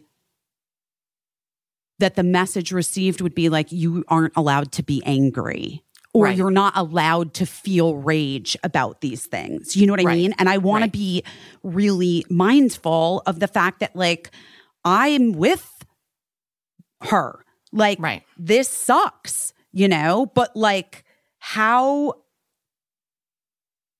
And fucking also, I want like moms of boys to be more like you, Casey. But like, I don't know what else to do here. Like I've had conversations with the dean. We've had conversations with her world teacher, who is also, by the way, the world teacher's incredible and is like the head of the feminist club that Birdie's a part of at the school, and is aware of the dynamics. But it's like, at the end of the day, the messages that these kids, especially the boys, are still getting culturally are allowing for this thing to like continue to be perpetrated. Yeah. You know? It's really hard because even if moms took it upon themselves to, to make things different with boys, it's really not enough. Like, I was very lucky. You have to have, like, everybody has to be on the same team, and everybody, like, you need dads too to be like, this is the mission. And you need mom and dad to be on the same page to be like, and when we see something else being reinforced that we don't like, we have to present a united front and speak up about, like, that's not how we're teaching our kids. It's really hard. It's really hard. Because it's also like so many, like, I mean, you literally just said it, but it's so many layers. Yes. It is so many layers. It's so many layers. And like, we've had this conversation about how, like, so many people are doing so many things right, and it's still so hard because even the best guy is still raised in this world where all of this shit is like ingrained, where they can just walk around playing devil's advocate, not ever even realizing that the thing that they're just, mulling over and just thinking about for funsies is like someone's real fucking life and yes, that's exactly it. Their lived experience. For Bird, I just feel like here's something and maybe this will be helpful to you. Maybe this will be helpful to people listening, grown-ups listening, but maybe helpful for Bird too. I do a lot of like reverse engineering situations, and I realize, I want to say before I even explain what I'm talking about, I realize that it sounds like, a lot of times when like a kid is bad in school and you've seen it in a million after school specials, like a well-meaning parent will say, well, like put yourself in their shoes. Like maybe things are rough at home. That's like a trope. Right. Like if you look a little deeper, maybe they have a lot going on and that's why they act the way. I don't believe I'm not saying that. I think everybody does things for whatever the reason may be. It doesn't offer an excuse for bad behavior or for ignorant behavior. There is no excuse for it. That is that's a sore spot. It's a sticking spot with a lot of people. But at the end of the day, it's your job, whether you're a kid or a grown up or whatever, to figure out what your bad, ignorant spots are. It's nobody's responsibility to point that out to you. But I will say that for me, and I was a super angry kid, and I think my mom was a super angry person when I was a kid. And so that's where I learned it. And anger can be useful. It can be a useful tool to motivate you to do things. But it can also be kind of terrible because if you're just marinating in anger and it just becomes your default behavior and, then you find yourself, it's so easy just to get angry at everything and to see the injustice in everything and what's wrong with everything. And that's just not a fun way to live. It's like living with a stomach ache isn't a fun way to live. No, and I feel like we've literally talked about this in vis-a-vis me. Yeah. Recently. You know what I mean? Yeah. And I'm so aware of the fact that my kid is in the same way that I am a lot of these boys are really this is their parents coming through them. Yeah. I'm aware that a lot of the stuff that Birdie is having this very intense reaction to is from me.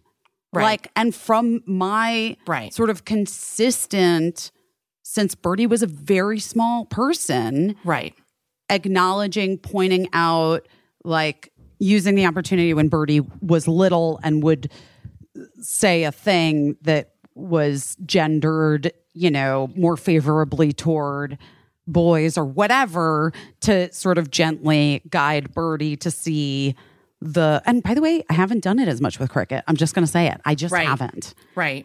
But Birdie got so much one-on-one me. Right. You know what I mean? Your second kid just doesn't get the same. Right. But anyway, I see the whole thing. I see the whole picture. I'm not just here being these other moms really have a fucking issue.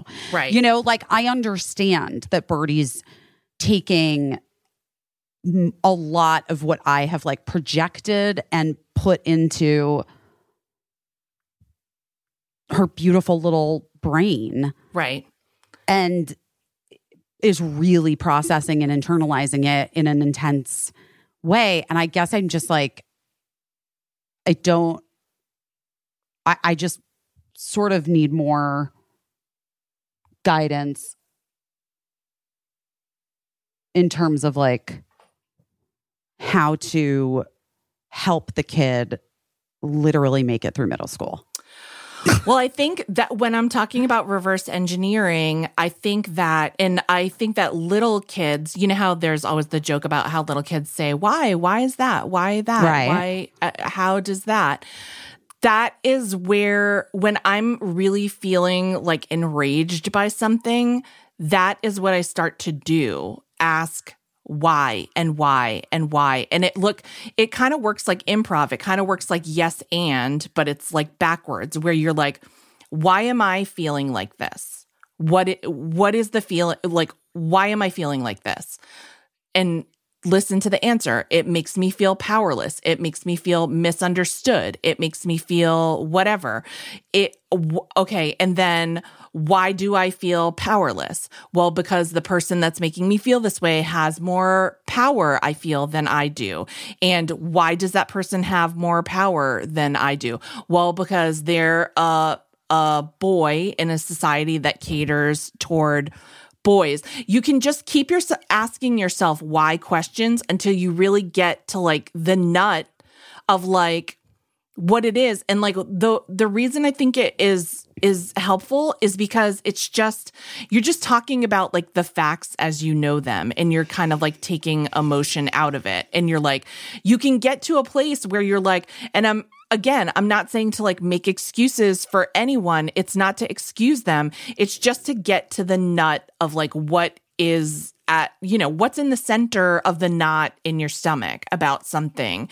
And then you just know the facts, and you can also do it about someone else, not just about yourself. You can say, why does this boy act like this? Well, I believe that his parents raised him in a certain way with certain tropes that are common in society. And like, why did they choose to do this?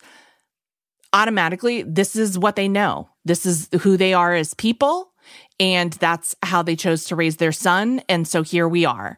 And so to me, that's like 2 steps it takes to get to the center of like what it is that's bothering you about this person. And then, and once I've done that, even those 2 steps automatically made me feel like a little less hot toward that person. Mm-hmm. Like they were raised this way. It fucking sucks. The reason they were raised this way is because the way that things are in the world in which he was raised and in which his parents learned how to raise him sucks. Okay. Does it excuse him? No. Right. But you're just there in like a very kind of like choose your own adventure flowchart kind of way. Like, these are the facts. This is who this kid is. And then when you get to that like nut in the center of the knot in your stomach, then I always just ask myself 2 things. What can I do about it? And what am I gonna do about it? Right. And I'm writing this down, guys. Don't worry about it. We're just taking a master class right now from Casey.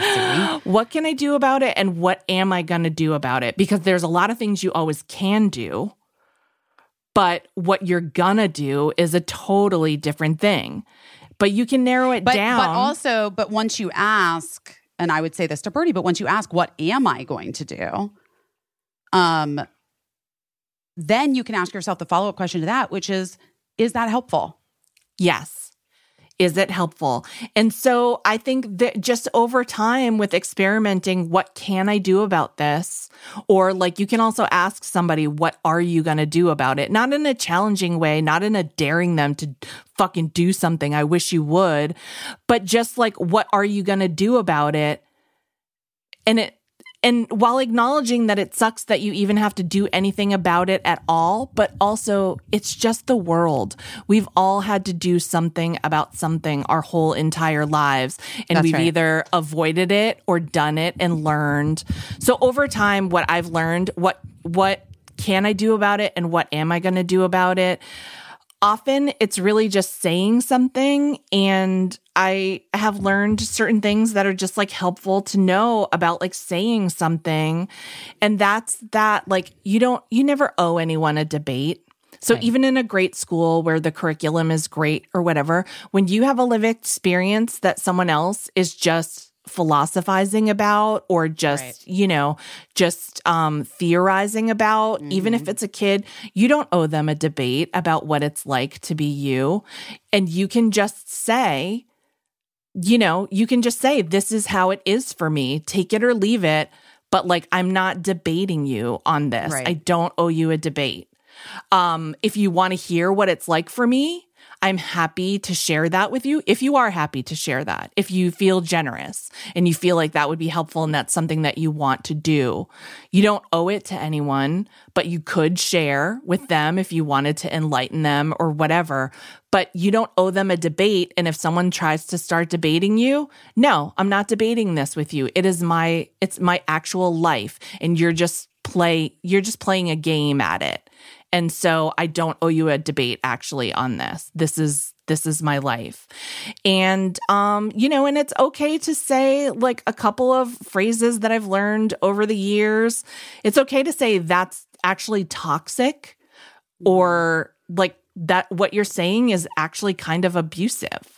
Even to like a person, I find that sometimes that is very shocking to people to hear. Like, I don't think you're an abuser, but I think what you're saying right now is like, it borders on abusive, just FYI. Like, if this is something that somebody who had access to me was doing all the time, I would consider that like abuse, because here's the thing, we all abuse things at some time or another, right? Whether it's sugar, television, drugs, alcohol. And sometimes we abuse other people in like isolated instances or in ways that, aren't the same as like what we think of when we think of like that big word abuse, but people do have abusive behaviors. So it's okay to sometimes, if you really mean it, and I mean, if you really mean it, it's okay to say this is toxic, this is abusive, and it's not something that like I'm not sticking around for that, because you don't have to when it's a kid in your class or whatever, hopefully you never have to, but when it's just some like kid that you go to school with, no, you don't have to take their abuse. Right. And so you can just say that. And also like I've also sort of come to the realization, like what you're saying, like just so you know, it's immoral to me. Like it's not illegal. Right. You're allowed to do it, but to me, it goes against the core of my morals and like the moral code that I've developed for myself over my lifetime of living as me. And so I'm just not messing with it. It's not for me. And then also you can tell people that's not true. I know that's not true. Or you can soften it by saying, I don't think you really think that that's true, what you're saying.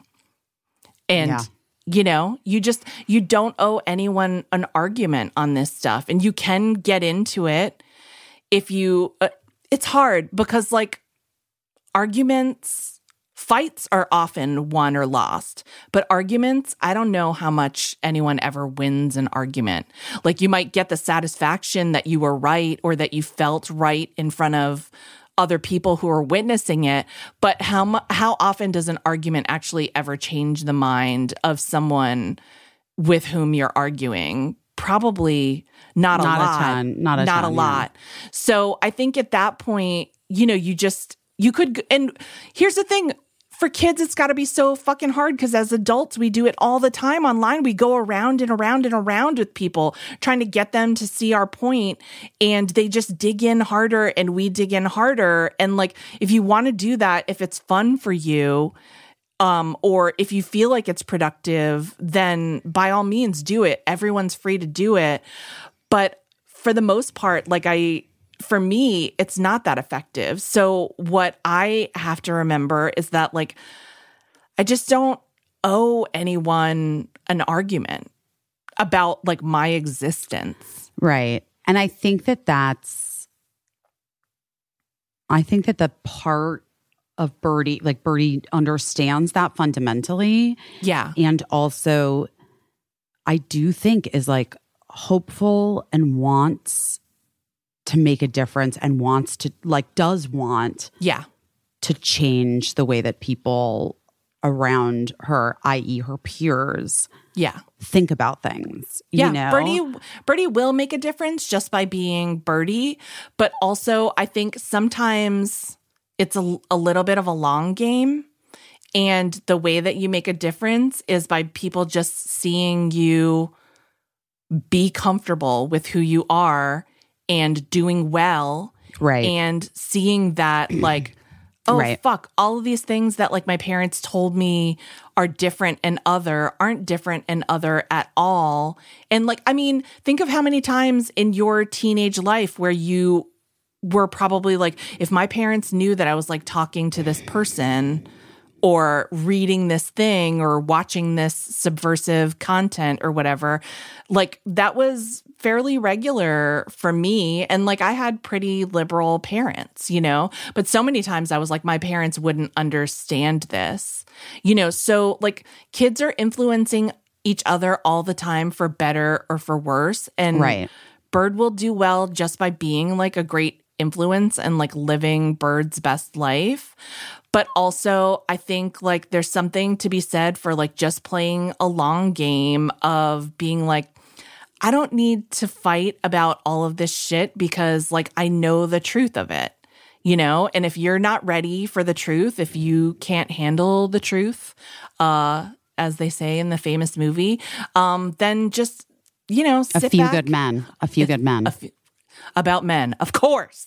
Of course. But you know what I mean? Like there's something to be said just by living your best life, as long as you're safe. You know what I mean? As long as you're relatively, Yeah. if Bird ever felt in danger or whatever, I would say like that calls for like a totally different tactic. But sometimes just like breaking something down into the ingredients of the recipe is really like, it really just diffuses like the anger that you feel where you're like, this happened because of this and that happened because of that. And then, so here's like the black and white situation that we're dealing with. And then what can I do about this situation? And what am I going to do about the situation? And then, you know, just those few like really, you know, just honest, not inflammatory, not, you know, not even really punishing, like, you know, like, because I think that's where when there's heat, when there's anger, even with kids, but especially also with adults, that's when people get entrenched and they're not hearing. And so if it's not, I mean, it's easy to say, but if it's not a dangerous situation, it's not an emergency situation, you're just talking about like influencing the thinking of someone. Right. Like, I think that sometimes the best argument is just like living your best life and being like, it's not up for debate. My existence is not up for debate. And it takes all the fun out of it. A lot of times I notice with guys, like, you know, even stupid things like what's the best, like, who's the best musical artist? I'm like, that's stupid. It's not even an argument. It's arbitrary. It's, you know, it's subjective. Yeah. And so like I know it's so fun for you to like rank and debate everything, but I'm not having this debate with you because who is the best musical artist to me is different than who will be the best musical artist to you. And I don't need to debate my feelings or my lived experience about why this is like, I don't need the input from you telling me why I'm wrong on That's like right. my That's life. right. That's right. So that on a thing I think. Yeah. And it just kind of like, you know how like when they say like a bear is attacking you to play dead, like it's kind of on I the didn't same. know that. Did you see that cocaine bear thing? Because I don't think that would work. I don't think that's going to work for A the cocaine bear, again, that's a different situation. It's a different that's situation. Like, you know, that was a real bear that ate a lot of cocaine and then went just nuts, I guess. That's a unique bear. But you know, for the most part, I guess you're supposed that is a unique bear. But you know, it's not like playing dead is like a weird, but like, you know, when you're just like, I'm not going to fight with you about this. It takes a lot of the fun out of it because that's the weird thing. I think it's like fucking like instinctual fun for some people to be like, I'm going to debate you on this. And it doesn't matter that they have no expertise in the subject. That's right. That's You right. know? And part of the issue becomes, right, that Birdie's in a school where they're trying to like encourage critical thinking and debate. So like the issue becomes, and this is like Mark and I like had this meeting with the teachers and the head of the school, which is like, that's fine. But for the kids in which it is personal and not hypothetical, it can be a little bit too much. It can be a little too far. And, you know, we want to protect some things are just not up for debate. They're not up for debate. Can you imagine if they were having like debates on like, well, you know, like questions of like anti-Semitism or whatever? Sure. That's not up for debate. No. That's not a fun thing that like people can take opposing sides on, and it wouldn't be in a high school debate club. Nobody would be debating the merits of the Holocaust or whatever. So like some things are just not up for debate, and I think that's a thing that like if nobody else has clarity on it, Birdie does. Right. And so Birdie's allowed to say that this is not up for debate. It's my actual life and not just a fun thing that I'm thinking about to stretch my mind or whatever. Like it's not up for debate. Here's how it is. If you want to hear that from me, great. But if you're not ready to hear the truth of it, then, you know, then we're not arguing over this. Okay, well, I still don't know what I'm doing for the holidays, but I really appreciate this because I feel a lot better about this. Well, Bird's great and will be great. I know, but I worry. I know. You know? I know you do. I know you do. She's really sensitive and like, well, shocking. But like, you know, my job is to protect Birdie too. You know, it's not just to turn her on to all the fucking injustice of the world. And because that's, you know, that happens regardless. Yes. And also like we owe it to kids to give them like tools to sort of cope with all of the injustice that we're saddling them with, because they're the ones that are going to have to live it like after we're out of here, you know?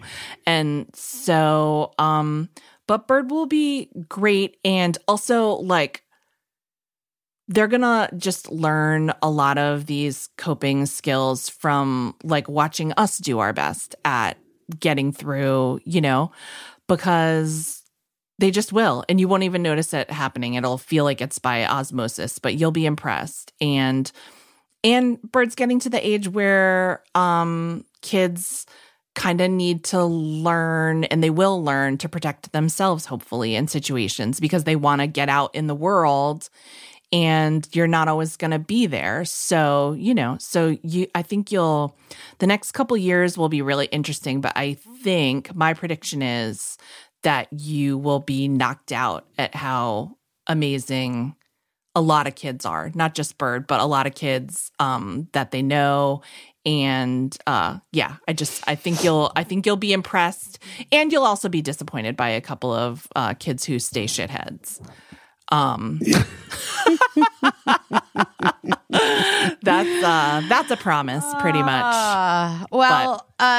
Should we talk to our friend Michael Ausiello? Yes, about his incredible movie, which also there are some moments, some like sort of really beautiful imagined flashback moments to his own childhood. Yes. Yeah. That I loved and deeply related to, and I know you did too. Yes. Yeah. Love Michael Ausiello. You know him as like a pop culture commentator. You know him from your old TV Guide subscription and more. And TV Line. And TV Line. Yes.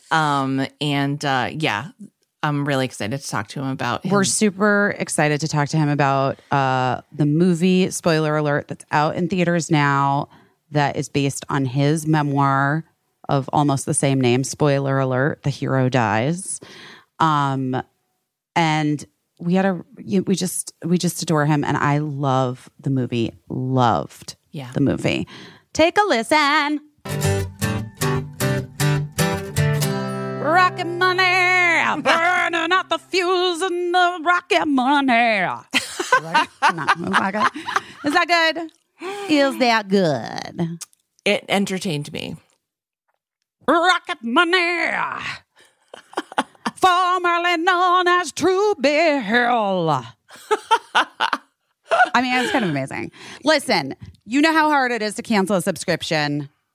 Yes, it's the hardest thing. And so many times Why? They make it hard on purpose so that you give up and they just keep getting your money. Just keep giving whoever money and it works, because how many times have you given up in the middle of trying to cancel something? I've done it 100 times. 100 times. So here, the true story, Rocket Money, formerly known as True Bill, will help you stop wasting money on subscriptions. Did you know that 80% of people have subscriptions, they forgot about it? Oh my God. They forgot about it. They forgot about it. 80% of people have subscriptions they forgot about. Maybe it's like an unused Amazon Prime account or a Hulu account that never gets streamed, or like your ex-boyfriend just uses. Yes. Mm-hmm. Or a gym that you joined in the 1990s. Well, that happened to me. Rocket Money found a gym membership that I had been paying for literally like 15 years. And I was like, yeah, same. In a town I don't even live in anymore. That's what I was going to say. No, I was like, I think I worked in that town for 3 months in like 2003. Anyway, the app shows all of your subscriptions in one place. It cancels what you don't want for you. Rocket Money will find subscriptions you didn't know you were paying for. I mean, you might even be finding that you've been double charged for subscriptions, which I also found that out partially because I have like different emails and right. I have different names. Anyway, you're making yourself sound like a criminal. I do, but I'm not, I swear. And you aren't either. But the truth is, you might have multiple subscriptions to the same thing. And the best part is, to cancel a subscription, all you do is press cancel, and Rocket Money takes care of the rest. Cancel unnecessary subscriptions with Rocket Money today. Go to rocketmoney.com/best. Seriously, it could save you hundreds a year. That's rocketmoney.com/best. Sakara, this year, give yourself the gift of health. Is that good? That was beautiful. I liked it. This year, guys, I'm all about self-care as a gift for yourself. With Sakara, you'll feel good all season long with healthy and nutritious meals that taste amazing, because your health really is the greatest gift of all. Yeah, for me, I have had a really wild case of travel tummy whenever I travel. It's because it's so hard to get your hands on a vegetable when you're in You literally airports. Said that to me. You were like, I just need a vegetable. So Sakara has been saving me lately, and my resetting new favorite, your tummy. Resetting my tummy. My recent favorite is this thing called the Fire Within bowl. It sounds like such a festive bowl of warm goodness, and it is. That's the right thing. I've been really enjoying the heck out of that. Well, I like the dairy-free cheesy holiday popcorn trio. Oh, so good. Sweet and salty. It's a holiday party favorite. Sells out every year, and honestly, because dairy hurts my sinuses and my tummy, I'm very into the dairy-free cheesy holiday popcorn. Yes, you're not left out. Listen, Sakara is a wellness company. It makes thoughtfully curated meals and supplements to be your source for a feel better holiday. It never sacrifices taste or quality. It's nutrient dense meals and snacks. And it really, I swear, makes you feel and look amazing. Just better. Just better. I just feel better. Yeah. And right now, Sakara is offering our listeners 20% off their first order when they go to sakara.com/busy and enter code busy at checkout. They have a holiday shop, which has limited edition gifts and digital gift cards. And that's a wonderful gift you can give yourself. It's a wonderful gift you can give someone you love. Yeah. That's Sakara, sakara.com/busy to get 20% off your first order. Sakara.com/busy. First of all, hi guys, we're here. We're talking with Michael Ausiello, who I've known for a very long time through the world of entertainment. Mm-hmm. That's true. Cougar Town. I would say that's true. We met through Cougar Town. Yeah, you were like one of the people who championed. I was an early adopter. You were like it. I was an early adopter. I remember. I was the spark that set it all aflame. It is true. This is 100% true. You're why I won a Critics' Choice Award. It's you had like a bee in your bonnet for some reason that you were just like I don't know. The needed show people spoke to me. love that. You needed people to love that fucking show, and you did it. Like hands down, I give you almost all of the credit. Well, Every show needs that. Every Well, show then, needs a champion. That's been my favorite thing about my job working in TV journalism is championing those little shows that no one has sort of discovered yet. And it becomes less fun for me when everyone discovered, like when everyone jumped on the Cougar Town bandwagon. I was like, oh, it's not as much fun anymore. It's not my show anymore. You know? Right. You're like a dude with a cool band. I knew them before anyone knew them. Totally. I know, but it is like I just feel like anytime I see, and maybe it's just purely narcissistically motivated. Like anytime I see you really excited about a show that I haven't heard of or whatever, I'm like, oh, I need to check that one out. I do feel like we have similar taste. Yeah. I was explaining to Renee yesterday because we were shooting a thing for Carpool Karaoke with the girls Five Eva, and she got nominated for a Critics' Choice Award. And it was like so exciting because our little show that we feel like nobody watches, for it to be recognized. And she was so amazing last season too, like just incredible. And I was talking to her specifically about you, and just how, well, there are a few critics that like really know what's up. Aww. It's true. I agree. But I say you're a collector because, I don't know, I feel like I felt like this when I read your book, but also now that I've watched the movie, and I'm like a little bit not recovered from it, Michael. Same. Well, I didn't post it yet because I was like, it's gratuitous, but I just wanted to play it for you. Hold on. You go whenever you need to, son. I could not stop crying. And Bertie came into my room and was like, Mom, what is happening? And I was like, I can't do this. I have to talk to him tomorrow. I've known him forever. I knew him when he was going through this. I read the book and I cried when I read the book, but like, what the fuck? How do you watch this movie, Michael? What are you doing to us? It's surprisingly not as hard for me. First of all, I'm sorry. You are the most beautiful, ugly crier in the world. I am just like, I am still wrecked. I'm wrecked. I watched it last night and I'm like, I wanted to come to the premiere and I couldn't. Anyway. I love hearing that. I love hearing that you responded to it. It's a different experience for me because I never felt like, and I was on set every single day watching these scenes.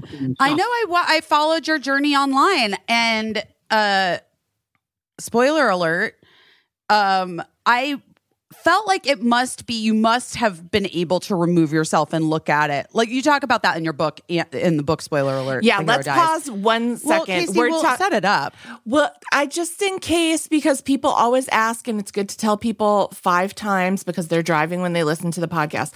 Michael, they're doing their dishes. Michael's an amazing television critic we've all known for years, starting back with TV Guide. And like, I think that we've always all felt like he speaks for us. He loves the same things. Watching the movie, I was like, we could have been siblings, I think, growing up. A lot in common. I've always felt like I have a lot in common with Michael. But he wrote a memoir called Spoiler Alert. It came out in like 2019? 2017. 2017. Spoiler alert, the hero dies. And now a movie has been made starring Jim Parsons as Michael. It's just called so surreal. It's just called Spoiler Alert, but it's in theaters now, and it's like the soul cleanse that all of us need at this time. But it's very emotional. So Busy was just showing him a video of herself like not being able to handle it. Couldn't handle it. Anyway, so proceed now. So the story is about my relationship, my 13-and-a-half-year relationship with my late husband, Kit. Who was diagnosed with a terminal cancer in 2014. And, a lot of the story is about that last year of his life and our time together. But anyway, I wanted to say, Busy, I don't know if you remember, you met Kit. You were at my 40th birthday with Gillian Jacobs. Yes, in I do LA. remember. And Kit flew out for that, and he was there for that. I mean, I don't expect you to remember the exact moment you met him, but I do know you met him. And so you were there. You met Kit. No, I know, Michael, that's what I was saying. Like, that's what I was trying to explain to my 14-year-old. I was like, this is so surreal. And I certainly sort of felt that when I read your book, but watching someone that I know, and I don't know, and I'm friends with lots of people who make movies. My fucking wedding vows are in the movie. My actual wedding vows are in the movie The Vow. Mark wrote our actual wedding vows into the movie The Vow.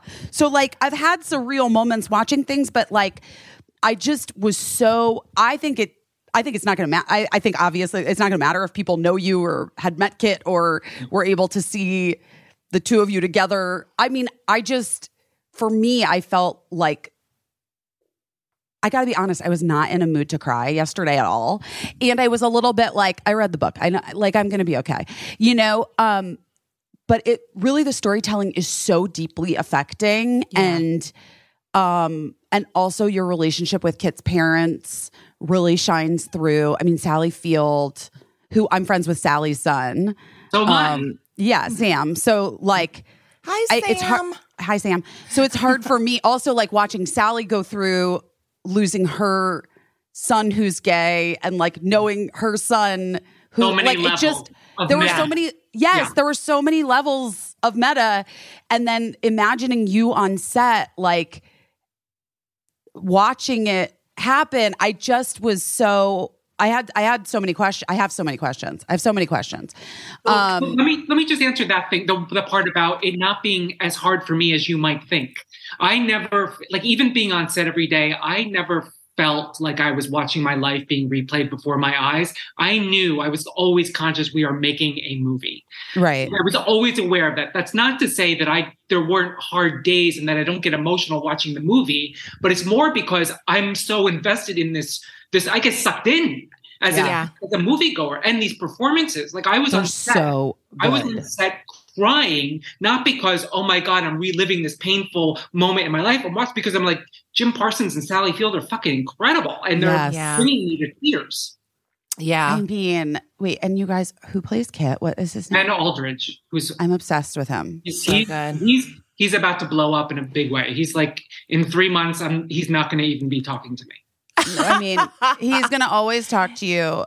But Ben Aldridge is so good and such a dream. And so also, and so like, Jim doesn't look like me.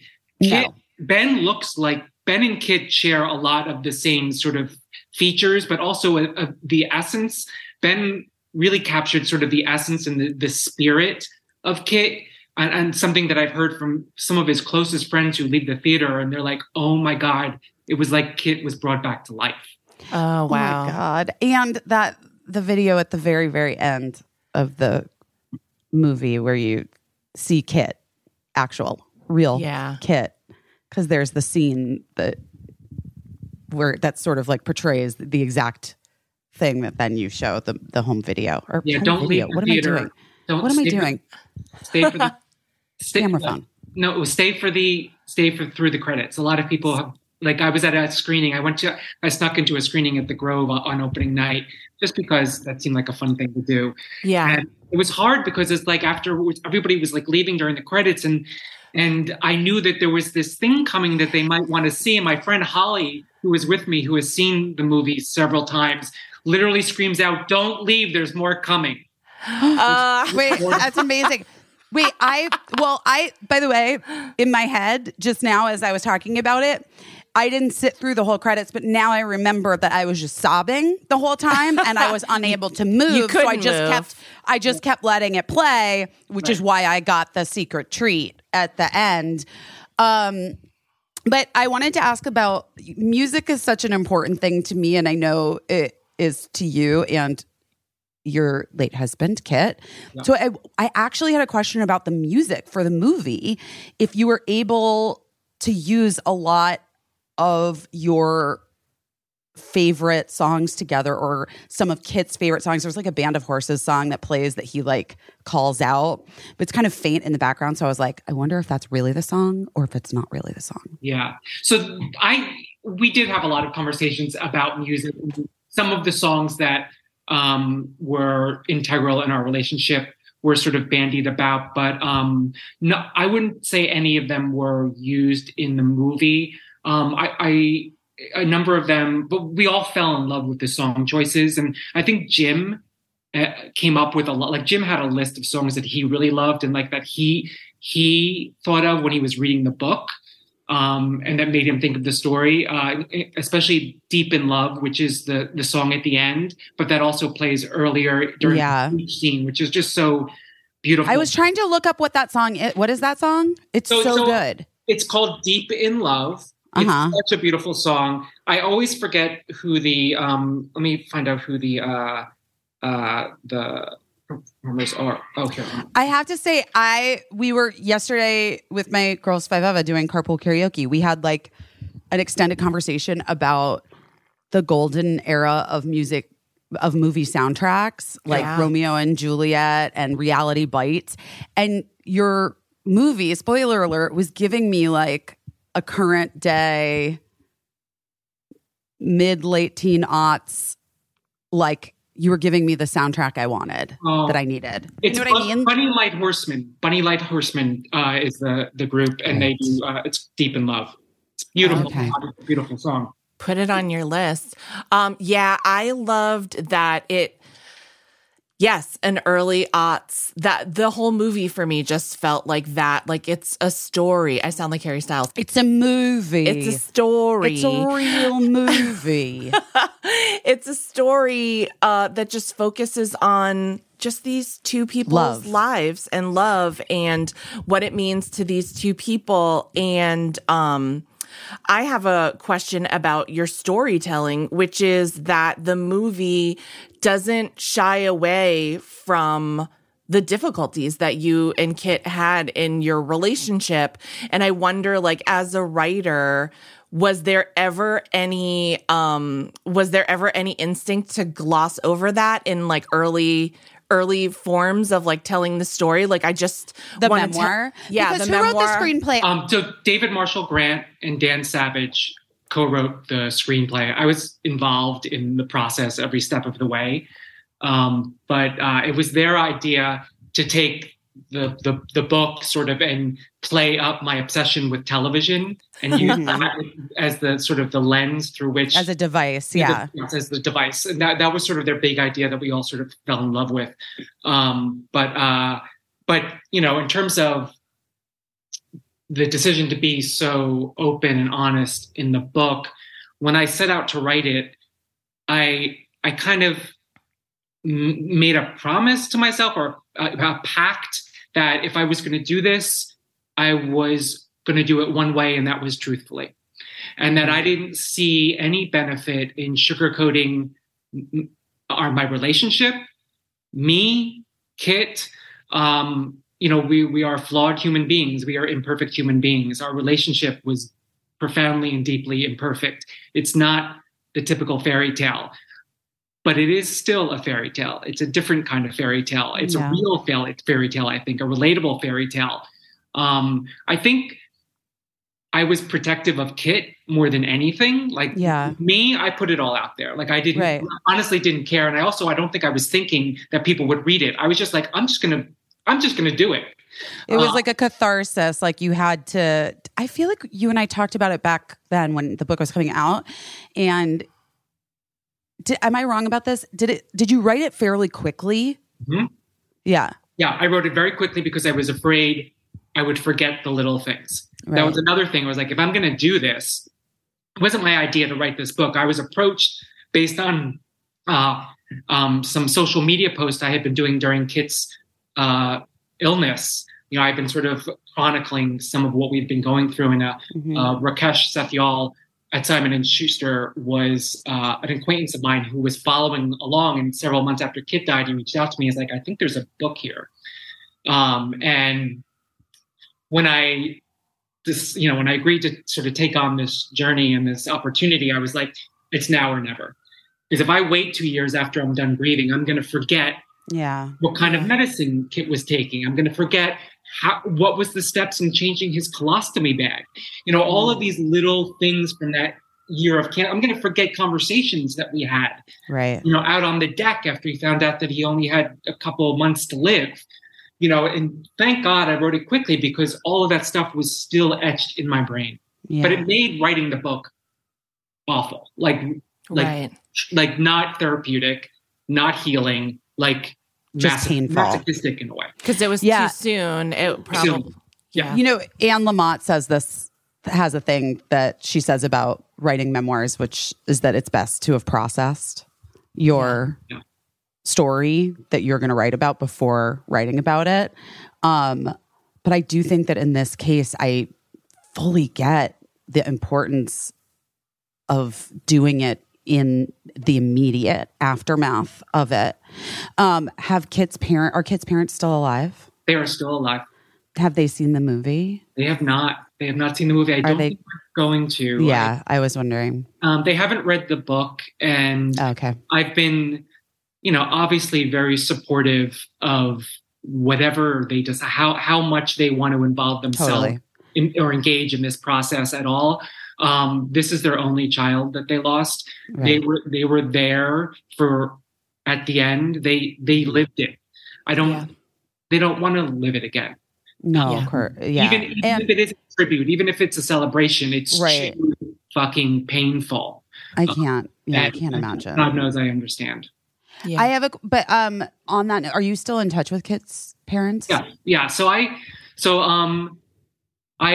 go to Millersburg, Pennsylvania, which is where Kit grew up, which was sort of my adopted hometown, which I talk about in the book, how, I spent 10 Christmases there, It became my home.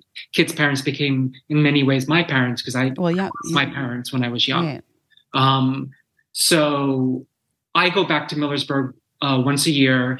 I scattered his ashes in the Susquehanna River behind his house. So I spend time in town, and then I go visit his parents. We sit on the porch and we talk and we catch up, and it's lovely and it's painful and it's sad and it's all of those things to see them again, and because it all just comes back flooding back. Right. For all of us. Yeah. All of us. It's just very emotional. But I use those opportunities when I see them to here's what's happening with the movie. I want you to just hear it from me before you maybe read about it or hear about it at the supermarket. So last summer when I went for my visit, I had known Sally Field was playing Marilyn. So that was I don't expect you to be jumping up and down about any of this, but I want you to hear it from me. Right. Well, by the way, I was about to say, I don't know. I would just think hearing that Sally Field is going to play you is a little bit well, yes, that's right. Sally Field is going to be playing me. You know what I mean? You get the best to play the best. You get the best to play the best. Exactly. And also, Bill, I am obsessed with Bill Irwin. Bill Irwin plays Kit's father. He's stunning. He's incredible.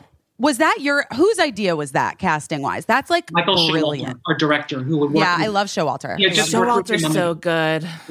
He had just worked with Bill on The Dropout on Hulu. Yeah.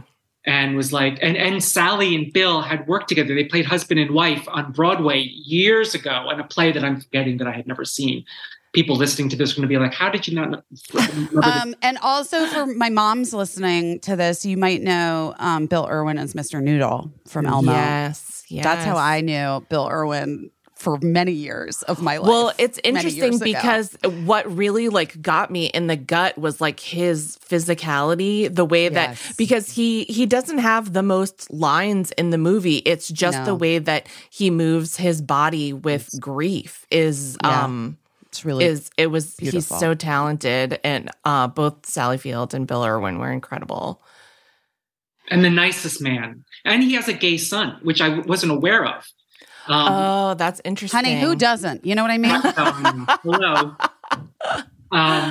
But still, it's and Sally does too. So you have two of these actors playing the parents of a gay man who's dying, and they both have gay children of their own. I think was a large part of why they connected to this story so much. Yeah. Yeah, I'm sure. But also, I really, again, Michael, felt this when I read the book, but really the movie is so beautifully explores how love shapeshifts in our lives and what family looks like and what it shows up as and when it disappears and when it comes back. And like, as a person who has a long-term relationship that's like currently not romantic, I really deeply understood so much of like that piece of it. And I was so grateful to see that on film because I feel like you never get to see that, which is that you guys weren't actually together when he got sick. You were on a break. He was maybe dating other people. You weren't, or were you? So that is one area. So in the actual story, we were on a break, but we didn't break up. And then right. But you had different apartments. But you you lived together, right? So we lived together for 12 years. Oh, right. And then Kit, we got to a point in our relationship where it was just like, we came to a crossroads where it was like, are we going to make it? And Kit decided that, he needed his own space. So he got his own apartment in Brooklyn. Yes.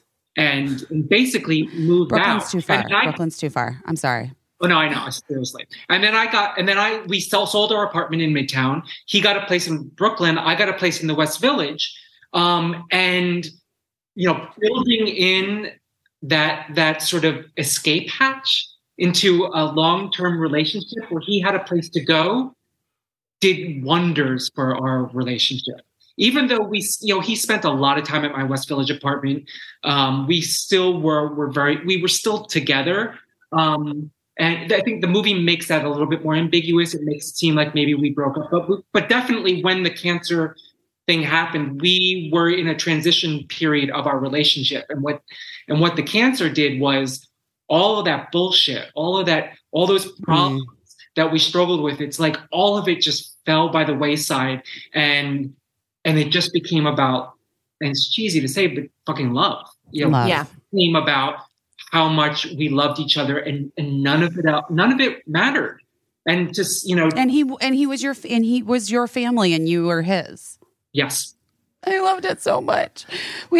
Michael, you're partnered now. You have a boyfriend, or are you married? So I'm not married. I was in a 3-year relationship that ended a year ago. Oh, okay. Sorry.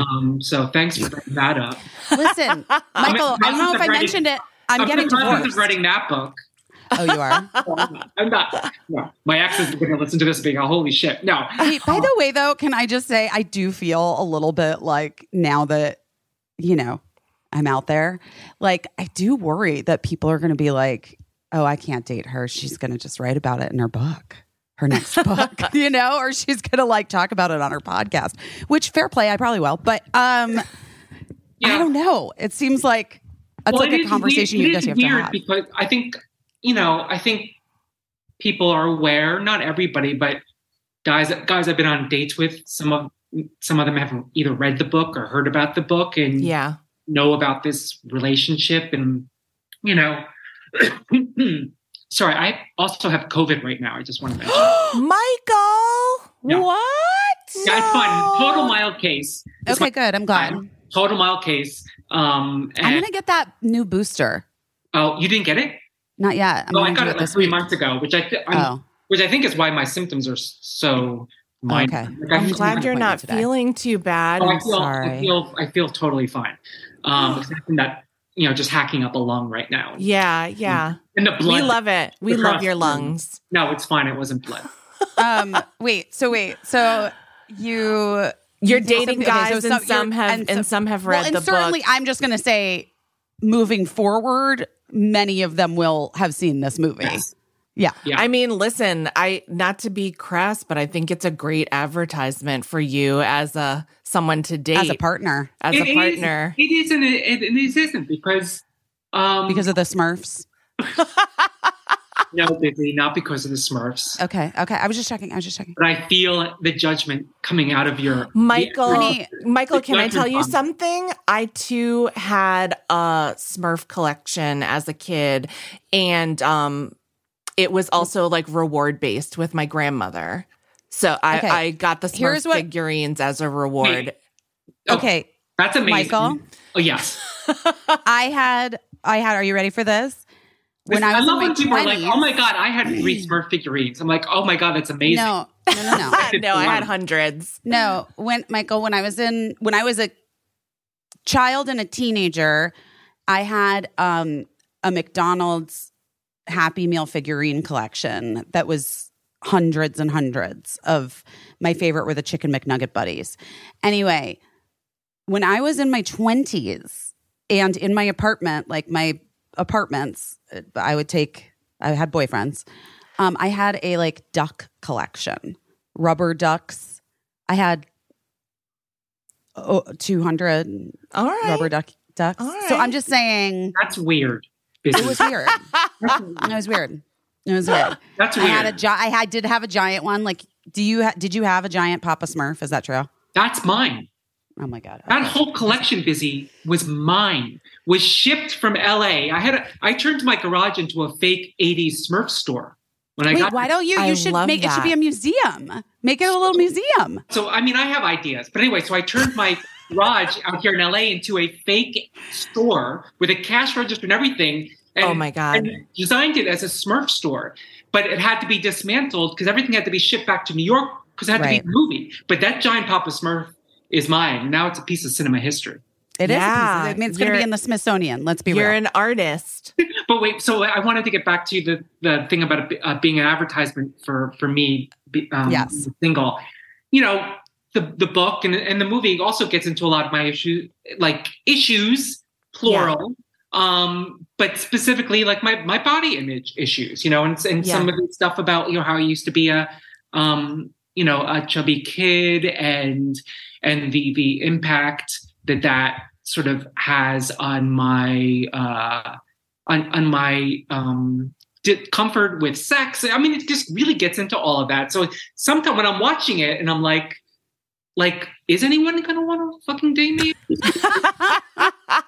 Well, I'm not a gay man, but also, again, speaking to like what we have in common, I also was a chubby kid. I graduated to being a chubby adult, but I know from like a lot of my gay guy friends that is a huge issue for them and a huge insecure spot. And I think for me, it's always very unifying to talk about like, well, you know, let's be honest about this. I don't think I was able to admit that I was like a chubby person until like 4 years ago, as if it was a secret. You know what I mean? But I wasn't able to. I love you. I wasn't able to say it because I was so ashamed of it. And I'm like, what the fuck? Like, it's not my fucking fault. Like, I know what I'm doing every day. So like, I still maintain that I think it's a good advertisement for you as a person, because I think it's very relatable and something that, you know, probably 50% of or more of all people out there are like, yeah, that's me too, you know? Can I use that pull quote on my Tinder profile? Of course. Yes. Great. Wait, Michael, is there anything that was put in the film that like just is 100% like you're like, no, that like no version of that thing happened? Marilyn, Kit's mother, was not a triathlete. Oh, I really liked that about her. Yeah. So when Sally was cast, Michael Showalter wanted to give her like a fun quirk. Yeah. Give the character a fun quirk, but also wanted to give Marilyn and Michael in the movie something to do together. Yes, I loved that too. And then so they bonded over sort of running together. So that I think that's the thing that was the furthest from reality. You know, Marilyn and Bob, you know, are in many ways very similar to the portrayal in the movie, just in terms of how much they fucking love their son and how they showed up when he got sick, you know, and how accepting they were. And was he really not out when you guys started dating? That's all true. His appendicitis. Oh, wow. That I had to call his mother while he was in the hospital. She had never met me and be like, I know you don't know who I am, but your son is in the hospital. I'm a very close friend. Exactly. And that scene was so funny. She showed up at the hospital And so what was different about that too is in real life, it was just Marilyn that came up. Bob didn't come up.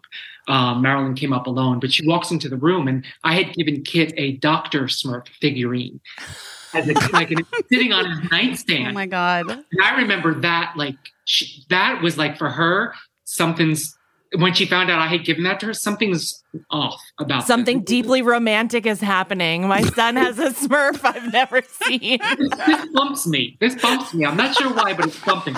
Oh my God. But also, like, I would imagine, you know, as the parent of a gay child, I do know from the books I've read, you're not supposed to ever be like, I always knew. Yeah. But I would imagine that she had been waiting for a long time for some sort of, for something, either way, from her son. The way that I remember you writing about them in the book and the way that they're portrayed in the movie, like, you don't love a kid that deeply and that much and not have a sense that they're not letting you in on a chunk of their life, you know? Yeah. I mean, the reality is I wasn't present for the coming out experience. Like in the movie, we're all together. It's kind of amazing. It's a great. So I went home. So when we dropped Kit off at his home, the three of us, and it was super awkward. But I ended up leaving, and he had a one-on-one conversation with her, of a private conversation. What I will say is the fact that, you know, that very next Christmas, I was home with his family, spending the holidays with them. That says everything you need to know. Yeah. Yeah. Yeah. It's incredible. And also, I, too, have laid under Christmas trees my entire life. Same. And looked up. No one has done this. Wait, are you kidding? Since I was literally, Michael, if you ever talk to my mom, you can talk to her about it. I believe you. I still do it. I still go home and I lay down and I look up at my parents' Christmas tree. Why doesn't more people do this? I don't know, guys. And you don't even have to be stoned or on mushrooms or anything. You can just be sober. It's the best. I mean, honestly, for real. I was actually like really to get bummed. up early in the morning and lay under there when when the house is still quiet. Because are you just because Christmas content? Are you multicolored or all white lights? I am multicolored and I'm fucking blinking. Yes. Whoa! Wow. I am. Wait, that's a revelation. That's what makes going under the tree, because shit is happening. Yeah. Movement. It's a show. I'm tiny, multicolored, but I have lots of. I don't blink, but I have lots of. I have lots of glittery ornaments. And I go deep. With the ornaments. I go put them all the way in. Yeah. It takes forever to disassemble a tree for me, but like because I want to get under, look up and see it's almost like kind of the same thing as blinking because the ornaments will be spinning and stuff. No. But I was so bummed because we got a tree delivered this year from Plant Shed here in New York. Yeah. And I just was like, I don't have time to do my normal lighting ceremony that I do. Also, whatever, this is a sidebar. We don't need to put this in the podcast, but sidebar, Mark was like, since we're getting divorced, do I have to do all this Christmas shit with you now? So, like, can you just do it? Can you just decorate the tree and whatever? And I was like, so rude, but yeah, okay. So I got the tree pre-lit, but like, I don't know. It wasn't Mark the ordered same. it. It's white lights, guys. It's white lights. No! I know. Pre-lit and white lights. I'm embarrassed. This is bad. I am embarrassed. I know. But listen, here's what we learn from our mistakes, and don't think that I am not buying a second tree. I mean, because I'm buying a second tree. It has to be done. It has to Otherwise, Christmas is ruined.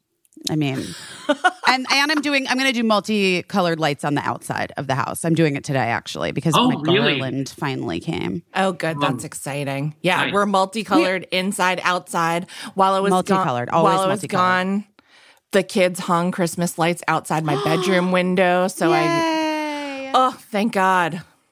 I need it. Are you West Coast right now for press and stuff? I'm both 50. So I've been 50-50. After I finished the book, I've been thinking about moving to LA, but I didn't want to leave New York. So I managed to, I got a little place out here and was able to sort of go back and forth. And that's what I'm doing. Yeah. That's amazing. That's because you don't have children. Yeah. Michael and I are neighbors, Casey. Yeah. Oh, you are? I'm so jealous. I run into, I see Busy. I see Mark a lot. I know. You see Mark. I saw him on the West Side Highway. I saw him at the new Gourmet Garage. The opening of Gourmet Garage where everyone got COVID. Oh really? No! Is that true? Well, that was like in the spring. I didn't know that. I didn't know that was like ground zero for COVID. It was according to the Nextdoor app. Yeah. Nextdoor is such a bitch. And I say Oh my God, that Gourmet Garage, just FYI, has the best sushi. Oh, Wait, I was going to ask you because I've been doing the soup from there every day. The soup's okay. There's so much sodium in soup. I don't like getting super perfect soup. Even no matter where it is, there's so much sodium. No. I mean, there's a ton of fucking sodium in sushi and obviously soy sauce. But everything that tastes good. But they have a brown, like chai rice, whatever, around the sushi. Like it's not just brown rice sushi. It's like extra, like healthy, delicious. Anyway, highly recommend. I can't eat sushi anymore because my body has decided it's like that soy sauce is one of the things that triggers my IBS. Guys, Oh too much no, information? Maybe. That's I don't terrible. know. But so anyway, I can't eat it, but I'll let Mark know. I know. Well, Mark, I feel like you guys, for whatever reason, you guys are on the same walking paths. Like you're, we're on the same schedule, and it's it's weird because sometimes because Mark lives like a single gay man. even sorry. So, but it's like it's weird. It's like, so do we have to say hi to each other every time we walk past each other? Oh my God. It's kind of cute. It's kind of cute. Michael, I have a question for you. What has it been like as someone who has your entire career has been commenting on popular culture and entertainment? What is it like to be on the other side of it that's making something that, I mean, to call it entertainment is that No, it's like, That's it's fair. not the right word. No, but Pain-tertainment. What is that like? But it is a piece of entertainment. Yes. And I will say, that was a lens through which I was like operating when I was on set. Like it wasn't, some of it was about authenticity and there were a couple things where it's like, these are like deal breakers that need to be in the movie. These are important things and not necessarily scenes, but just themes. Like Kit was not a victim, that was like, and not that there was ever anybody ever wanted to portray him as such, but that was, like, I had those things in my head. It was like, these are non-negotiables. But, Right. when I was on set, I was looking at it, I think all my years of watching television, watching pop culture, watching movies, and having really strong ideas of what worked and what didn't came in very handy when I was sitting in Video Village behind those monitors watching, and being like, this rings false a little bit, or, what if we try it this way? Or I have an idea. I was surprised at how comfortable I was, and probably some of the other producers were surprised at how comfortable I was being in that seat and having opinions and ideas and instincts about what worked and what didn't as a piece of entertainment. I have to say, I mean, first of all, that doesn't surprise me at all. But again, it's like a taste level thing, Michael. Like, I think you have I've just read your writing, your reviews, your tweets, like all, for years. And I do feel like who better to speak to like how a thing is going to be the most impactful and effective than you, truly. And especially in telling your own story. And I'm glad that the set was not just, I'm glad that it was like accommodating, but also like that it seems like Michael Showalter and the writers and Jim and his producing partners, like everybody knew how important and how valuable you were. It's not a typical thing for the writer of the source material to be on set every day. No, and I never took that for granted.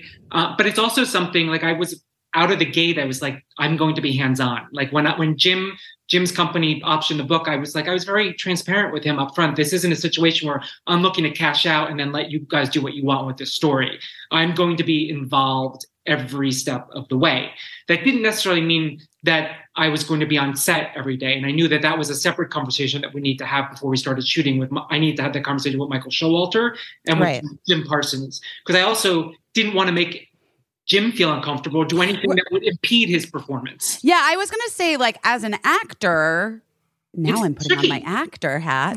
I would think it could be the most helpful thing to have the person that you're playing on set with you, and also could make you very self-conscious about your performance. And, I think that by the time you guys probably started shooting, since Jim was also a producer and had like shepherded the project with you, probably he was like feeling solid about his choices, He was, right? He has spoken about how, he kept his distance from me on set, specifically for the reason you mentioned, because it was a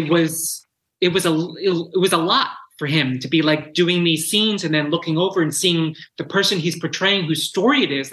So he had to sort of keep his distance from me a bit. And I, with Jim, I was there for him as a resource. Most of my interaction was with the director, Michael Showalter. As far as the actors were concerned, I never was like, this is how it was done. You need to be doing it this way. Yeah, well, that would be weird, and you're not that person. And I knew that they would be creating their own version of these characters. This isn't a documentary. Like I was not precious about that stuff. Most of my interaction was with Michael Showalter. And then if the actors needed me for anything, I was there. Ben Aldridge, who plays my late husband, Kit, did come to me often with questions. A lot of it was like, what was Kit's particular pain level when we were at this point in the story? Because he had a rectal tumor, which affected his ability to sit. So, and Ben wanted to be as authentic about those things as possible. Kit was also a photographer. How did Kit hold his camera? I sent him videos of Kit taking pictures and all of that stuff. So Ben was a little bit more engaged with me on set, but Ben wasn't playing me, Right. Jim was. Yeah. Right. Well, I mean, I have to say, again, guys, I highly recommend going to see, spoiler alert, and bringing your tissues with you and being ready to ugly cry in front of other people. It's funny, too. So many laughs. There's so many really funny moments. This is what I was saying to you. But even when I was crying, I played you 3 different, I cried, and then I was like laughing, and then I cried again, and then there was like, then I kind of didn't stop crying till the end of the movie, if I'm just being honest. But there were like the moments where I was like, no, that's, laughing, crying. But the beginning of the film too, like chronicling the beginning of your relationship and just who you guys were, like setting the love story and all of that, and like you at work and like all of those things. Oh, honey, it is an entertaining journey. We're on a love story. We're watching a love story. Also reminded me of Beaches a little bit, like I gotta say, in the best way possible, which is another movie that like I love to cry to. Well, there's a Beaches Easter egg in there. I missed it. Because I was laughing. The de-gaying the apartment is really funny for the parents when Kit's still in the closet. Well, Michael, we always talk about on the podcast, we talk about with our guests, big pivots that they've had in their lives. Obviously, this has been all pivot. But I do have a question because like your regular job, your day job is commenting on entertainment. And we talked about what it was like to be on the other side of that. I have a question about like going forward. A, do you think this will change the way, like this experience will change the way that you do your former job? And B, do you think that this is like a new path for you? Like you're such a good storyteller beyond talking about other people's stories. Those are my questions for you. So two-part answer. The first part is it has already changed how I am in my job. When I wrote the book, it's a very vulnerable thing to create a piece of art, and it feels weird calling it art. It feels like sort of a little pompous, but it's a piece of art, good or bad. It is. We're saying it's art, not you. We'll take it off you. Putting it out into the world is a very vulnerable thing. I can't do critical reviews of TV shows, especially bad ones. Like I know what it's like to put your heart and soul into something, and sometimes it doesn't come out good, and sometimes it does come out good. And I just, it's a little bit more complicated for me to criticize other people's art after having created something myself. So we have a critic on staff who handles that. I mean, it's not to say I don't have opinions and I champion shows and stuff like that, but I'm not going to be, trashing a TV show. Not that I was trashing TV shows, but I had strong opinions, and there's stuff I did back in the day. I'm not going to do that anymore. Yeah. Unless something's offensive or something. And the other part about the pivot, I mean, I would love to I fucking love to do this again. I would love to tell a happier, a story with a happier ending. Yeah. I'm exploring some ideas about my childhood. I'm developing a project about my childhood with Bad Robot, J.J. Abrams' company, that has gone through a number of incarnations over the past couple of years, and we're trying to find out what the best way to tell that story is. HBO Max actually bought it. They right before the pandemic. I wrote a pilot script, and then the pandemic hit, and we found out they were passing on it. So now we're sort of redeveloping it. Right. Seeing if there's a new place for that. But I think there's stuff about my childhood, about a kid growing up in the 80s in small town New Jersey, obsessed with soap operas. I think there might be a fun story there. I'm really excited about that because I think J.J. Abrams is known for other things, but I love the way that he talks about childhood. It's not something that you get to see all the time. Well, and also Felicity is one of my favorite shows of all time. People sometimes forget that was his sort of big breakout, thing. I don't forget. I wasn't able to cut my hair on Dawson's Creek because of that fucking show. You did see that Felicity was in the movie. Yes, yeah, of course I did. I was excited about it. Pivotal moment. So many great call outs that just had me. And they're not exactly like jokes, but some were jokes, but like just talking about the Gilmore Girls and Felicity and the watching soap operas and these really creative flashback scenes that were staged as like imaginary sitcom scenes that you had about your life growing up. And just, I just want to say losing Kit certainly wasn't your first loss. You have suffered a number of really unfathomable losses. And the way that you told the story was really creative and so smart, and just had it been done any other way, it might have been too much for me. It might have been too much for me I would have had to take breaks watching it. But the way that you told it was so wonderful and so creatively put together that it was great, Michael. I have to give credit to Michael Showalter, our amazing director, who, as you've seen with his past work, has an uncanny ability to blend those tones, the comedy and the drama. I mean, that's why he was our first choice for this movie. And it was just, we were lucky enough that he was interested and loved the book too. But it's also, David Marshall Grant and Dan Savage. It was, their idea to sort of play up the TV piece of it and use it sort of as a little fantasy device. Because television was and remains a coping mechanism for me, especially processing grief and childhood trauma. So. Yeah, I think a lot of people can identify with that, certainly. A lot of people I know, for sure, just, television was our most stable friend and loved one for a lot of us growing up, especially people our age, I think. Yeah, I was going to say our generation is unique in that we all watched the same. We have the same. We're the last generation that has the exact same points of reference, pop culturally, because we didn't have so many fucking choices. We were home alone, and the television was we were the only home thing alone. we were allowed to touch. and the microwave. And the microwave. 12 shows, so it's easy to have sort of common bonds. Now it's good luck trying to find someone else who watches The Patient on Hulu that you can talk about. What the fuck is The Patient? See what I mean? We can't talk about The Patient. Okay, I have to tell you, Michael, I thought were you at the Gotham Awards by any chance? No, I wasn't nominated. Well, I don't know. I don't know if people go to these things. I don't fucking know. I was at the Gotham Awards with my friend Michelle. Yeah. It was really her thing was so sweet. But when it came time for the TV show awards, I think I talked about this on the podcast last week. Yeah, you did. I literally was like, I know 2 of these out of 8 shows that they mentioned. And I'm like, I work in television. Like, I knew Severance, and what was the other one I knew? There was one other one I knew. I don't even know. And that was it. And then there was just like a bunch of fucking like TV shows. I was like, this is a bit. Like, this is like we're in a Judd Apatow movie. Like, this is not real. Busy, I cover television for a living. I can't tell you how many times a week I will get a press release or I will see another outlet report a story about a show being canceled. And I'm like, wait, what? That's not a show. Is that a show? Like, it almost seems like some of it's like a 30 Rock character. We got in trouble for not knowing about the Mayim Bialik Call Me Kat show.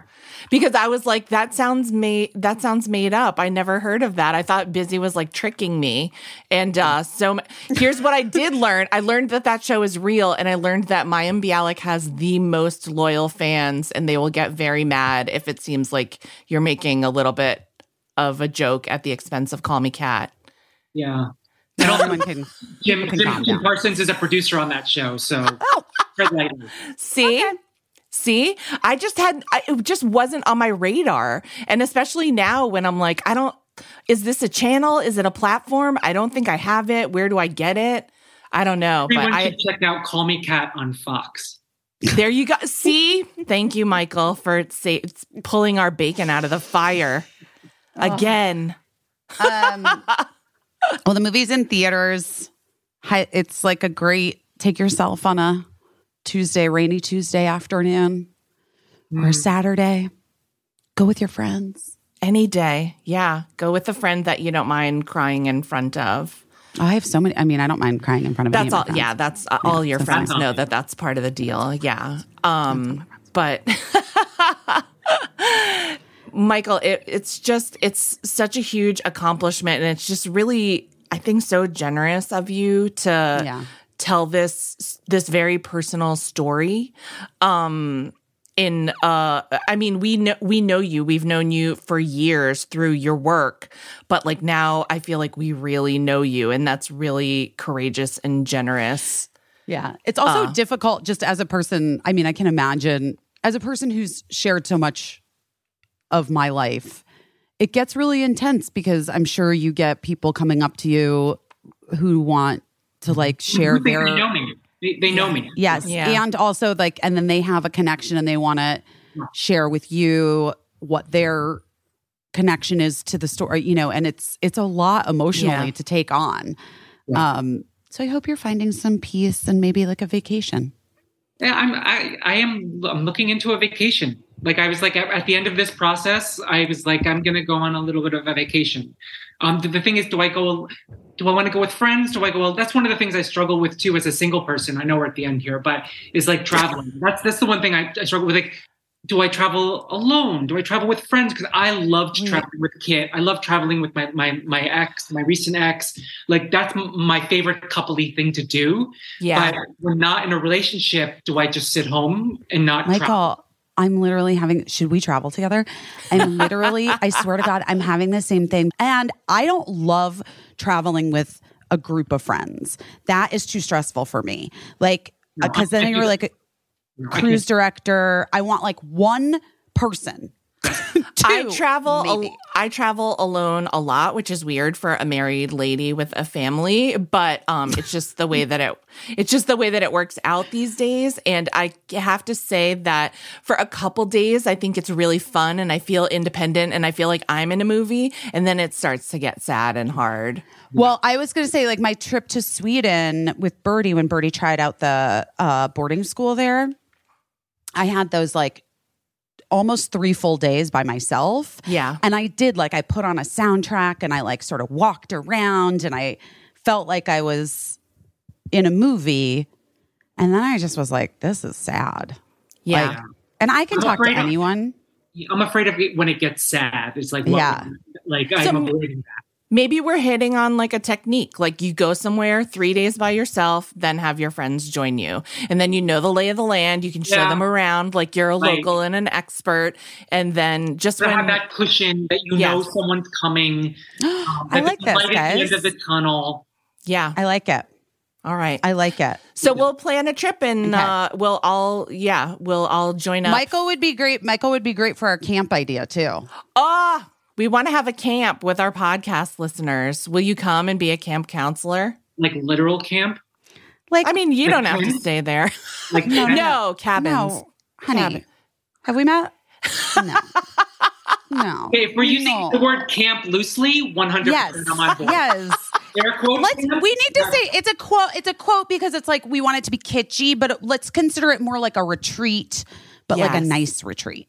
Totally, 100% there. Yeah. All right. You could do it. You could do a memoir and storytelling workshop with me. Oh. I'm gonna have to charge for that. No, we will charge. We'll pay you. We're going to charge people. All the Kool-Aid you can drink. We're literally just trying to come up with like Casey and I are just constantly trying to come up with like get rich quick schemes that are only like make a tiny amount of money and a lot of work. Yeah. Like we have no get rich quick schemes. We're just like, I don't know what our deal is. Yeah, get rich someone quick pitched to me yesterday a dating app for people with COVID. Like a gay hookup app for people with COVID. That's actually really funny. That's a good one. Right? Yeah. So, I mean, I'm not exploring, but I'm like, these crazy ideas that come up. I'm like, there may be, you know what? You guys take it and run with it. We're going to. We just have to learn how to make an app. And then I'm still working on an app I tried to make like 7 years ago, Michael. It's just very simple. Do I look good in this color? And it just puts your face in a circle of color. Yeah. And I'm still working on that. So as soon as I bang that one out, the COVID date. You'll get to it eventually. Yeah. All right, Michael, have a wonderful day and a wonderful rest of your week. And thank you for a wonderful Christmas and a wonderful holidays and laying under your tree. Thank you so much for doing this and your support of the movie and the book and all of that. This was super fun.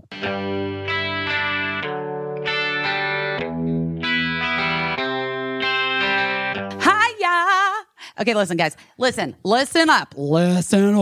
Guys, typical children's vitamins are basically candy in disguise. Everyone knows the story. I've told it before. Birdie, thankfully, is now recovered because they're 14 years old. But when Birdie was 3 years old, I thought I was doing such a good thing giving the little bird gummy vitamins every day on her way to preschool.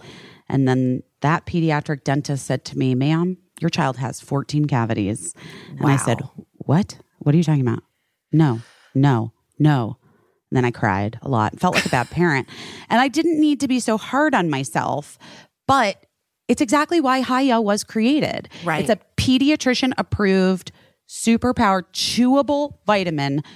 While most kids' vitamins are filled with 5 grams of sugar and, can contribute to a variety of health issues in addition to 14 cavities, Hiya is made with 0 gummy junk, yet it tastes great, is perfect for picky eaters, and fills in the most common gaps in modern children's diets to provide the full body nourishment our kids need with a very yummy taste they love. I, on occasion, have had a Hiya vitamin myself. Sneak a little Hiya vitamin yourself? I have. It's non-GMO, it's vegan, dairy-free, allergy-free, gelatin-free, nut-free, and free of anything bad else that you can think of. That you're worried about. It's formulated with the help of nutritional experts and pressed with a blend of 12 organic fruits and veggies and supercharged with 15 essential vitamins and minerals, including vitamins D, B12, C, zinc, folate,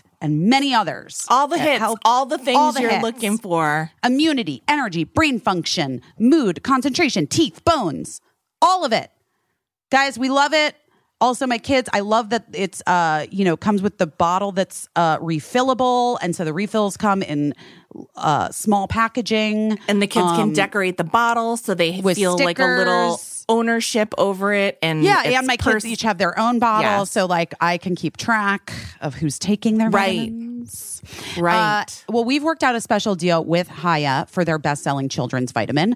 You can receive 50% off your first order. This is amazing. It's a To heck of claim a the deal, go to hayahealth.com/busy. This deal is not available on the regular website. Go to HIYAHEALTH.com/busy and get your kids the full body nourishment they need to grow into healthy adults. Hiya! Olive and June. There, she's back. It is my number one. I really do love giving this as a gift for Christmas. I'm sorry. I just think that the Olive and June's Manny system is the perfect gift for your besties, your sisters, your moms, your guy friends who like to paint their nails. We're not gender specific about painting our nails anymore, guys. We don't need to be. And what we love about Olive and June and their Manny system is that it's everything you need to create salon perfect nails at home. And the polish is incredible. Gorgeous colors. Their polishes last forever. Days. Do not chip. 7+ I think is such a conservative estimate for me. Agreed. I take Olive and June off usually when it starts to grow out and it's noticeable. It lasts 14 days plus on me easily. Can I tell you a little secret, Busy? Of course. I'm going to like a Christmas gift exchange, the kind where you can like take the gift that you like if someone opens a gift that you like better. Yes. And it's with some friends that you know, and I'm invited.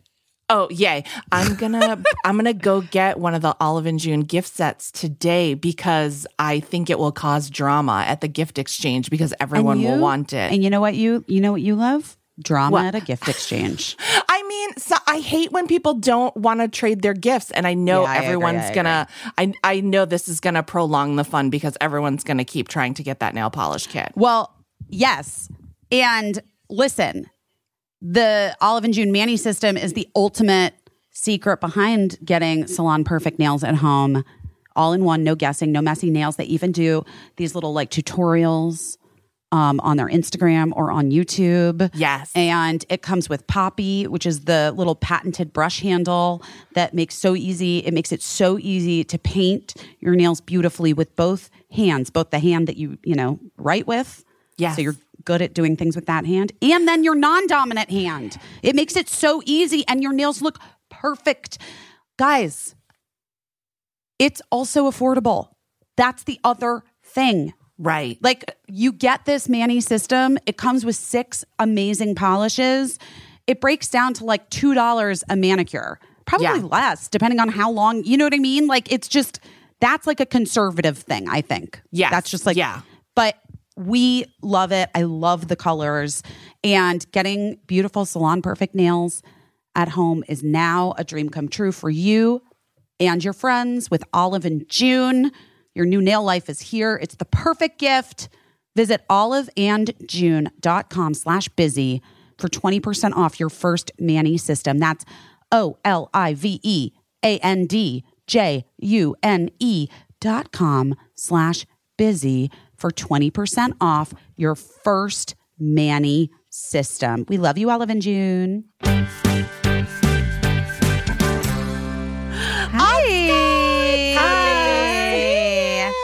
Atsuko, are you exhausted? I am. You're tired. You're doing so much press. Yeah, but I'm so excited. It's because the turnaround was so fast. Literally, I shot the special 2 months ago. And I was actually very surprised because when Atsuko was on our guest on our podcast, when we did it live in Toronto, which feels like it was yesterday, you hadn't even filmed the special yet. You were about to film it. Yes. Yeah. And then I filmed and now it's it done right after. And it's coming out. Yeah. And every day. So it's just been like that's thinking about every day. It's like editing, color correction, sound mix. How's the trailer look? Can I tweak this part? And so, yeah. And so I haven't had a moment. And then they're like, in 3 weeks, you're going to go out with a new hour on tour. Okay. And I'm like, Just an hour. You just have to write a whole new hour of material. No problem. I'm like, yeah. Is that's part of the deal? That's how we're going to do it. That's how we do it. Just keep hustling. Keep going till the day you retire and pick up pickleball, I guess so. You don't play pickleball? I haven't picked it up yet. Everyone else around me has. People love it. It's like all the rage. It's not for me, guys. Isn't it just like, is it just like ping pong, but like life size? Like you stand on the table? Yeah, that's what I feel like. But I don't know. You stand on the table. Is that correct? Yeah, so it's like easier tennis, easier. It's easier tennis and easier ping pong. Okay. All right. Right? I don't know. I feel like I'm not. I'll find out. I'll probably get into it when everyone else is getting out of it. I mean, that's, to be fair, that's what you're I a do. contrarian like that. Yeah. Atsuko, you just took off. You've been wearing these earrings that I'm obsessed with. I mean, listen, you know me, and you know I'm going to ask. She has these like Fruit Loop earrings that they're. I love them so much. Atsuko's a real Claudia Kishi. Let's be real. Do you know who Claudia Kishi is? Yes, from the Babysitters Club. Yeah. Oh, so my when I was a little kid, I was like obsessed with Babysitters Club books, and Claudia Kishi was my style idol, icon. Yes, she always was wearing. A fashion she always designer, wore. yeah, she was a fashion. No, she was an artist. Yes, Casey. yes, I know. I guess. And I know.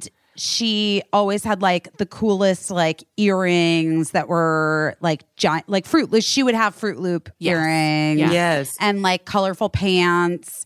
And I loved the writing of those books so much because they described her outfits in great detail. But Atsuko, I do have to say, sometimes the outfits give me Claudia Kishi vibes.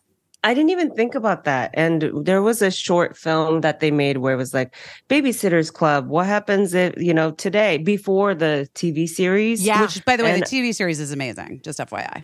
I haven't watched it. I'll get on it when it's out of fashion, I guess, like Casey. When everyone's really over it, that's when I'll start too. I mean, it's kind of like for kids. I have to be honest. I wouldn't have watched it if I wasn't watching it with my preteen. I watched it, and my kids are adults. I watched it in my hot tub. You did love it. Oh yes, no, but thank you for saying that. Yeah, because she was a icon, a fashion icon. She's a fashion icon. Art. What is it? Artist. You said she was an artist, so she's like a artista. Yeah, she's like a visual goddess.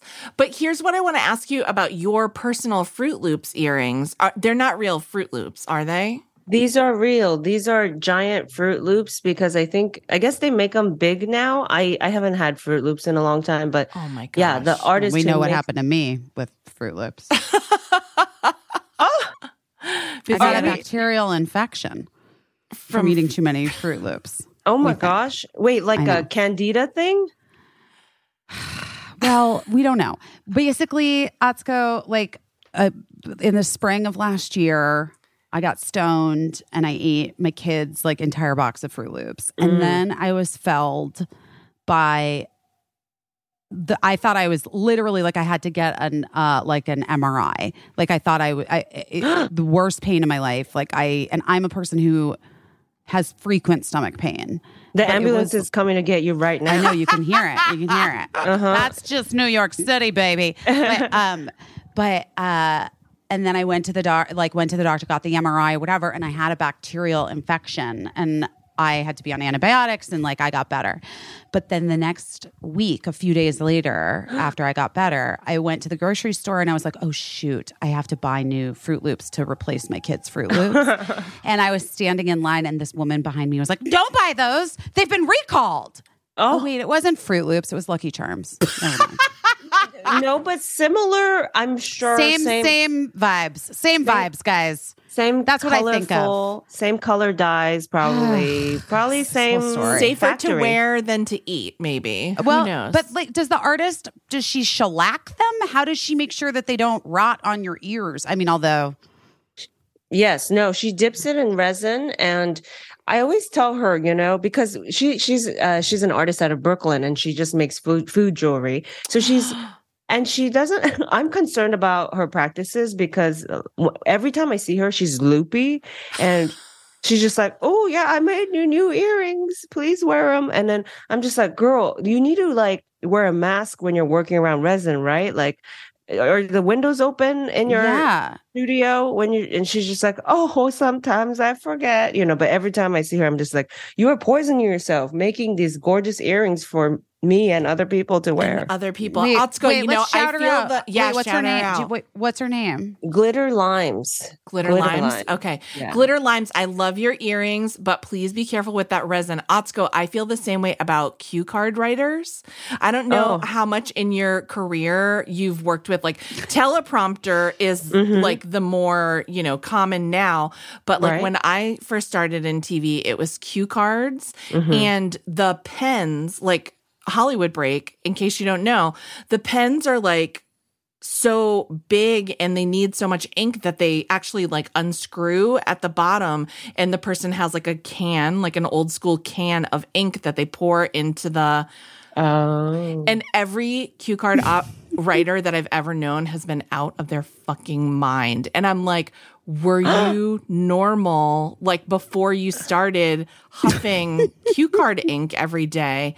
But like out of their mind. Like some people in a fun way, but then some people like eventually not so like I have stories that are not appropriate to tell about people on a podcast, but we have to get tequila and I'll tell you what happened to like a lot of cue card writers that I know. Oh my gosh. Yes, please. Start a union. Shit. Yeah. Like you need, oh my gosh. Yeah, these things, it's what took Bob Ross out was the paint thinner. Is that true? Oh, yes, really? because every time he would go on TV, he would be, and then he would always use paint thinner, and he wouldn't be protected from it. And then, when he got sick, they were sort of like pointing to the fact that it was like, breathing that in all the time. Paint thinner. Well, I know like old time, like historical painters would often like put their brushes in their mouths to like make right. And then they all, I've seen that.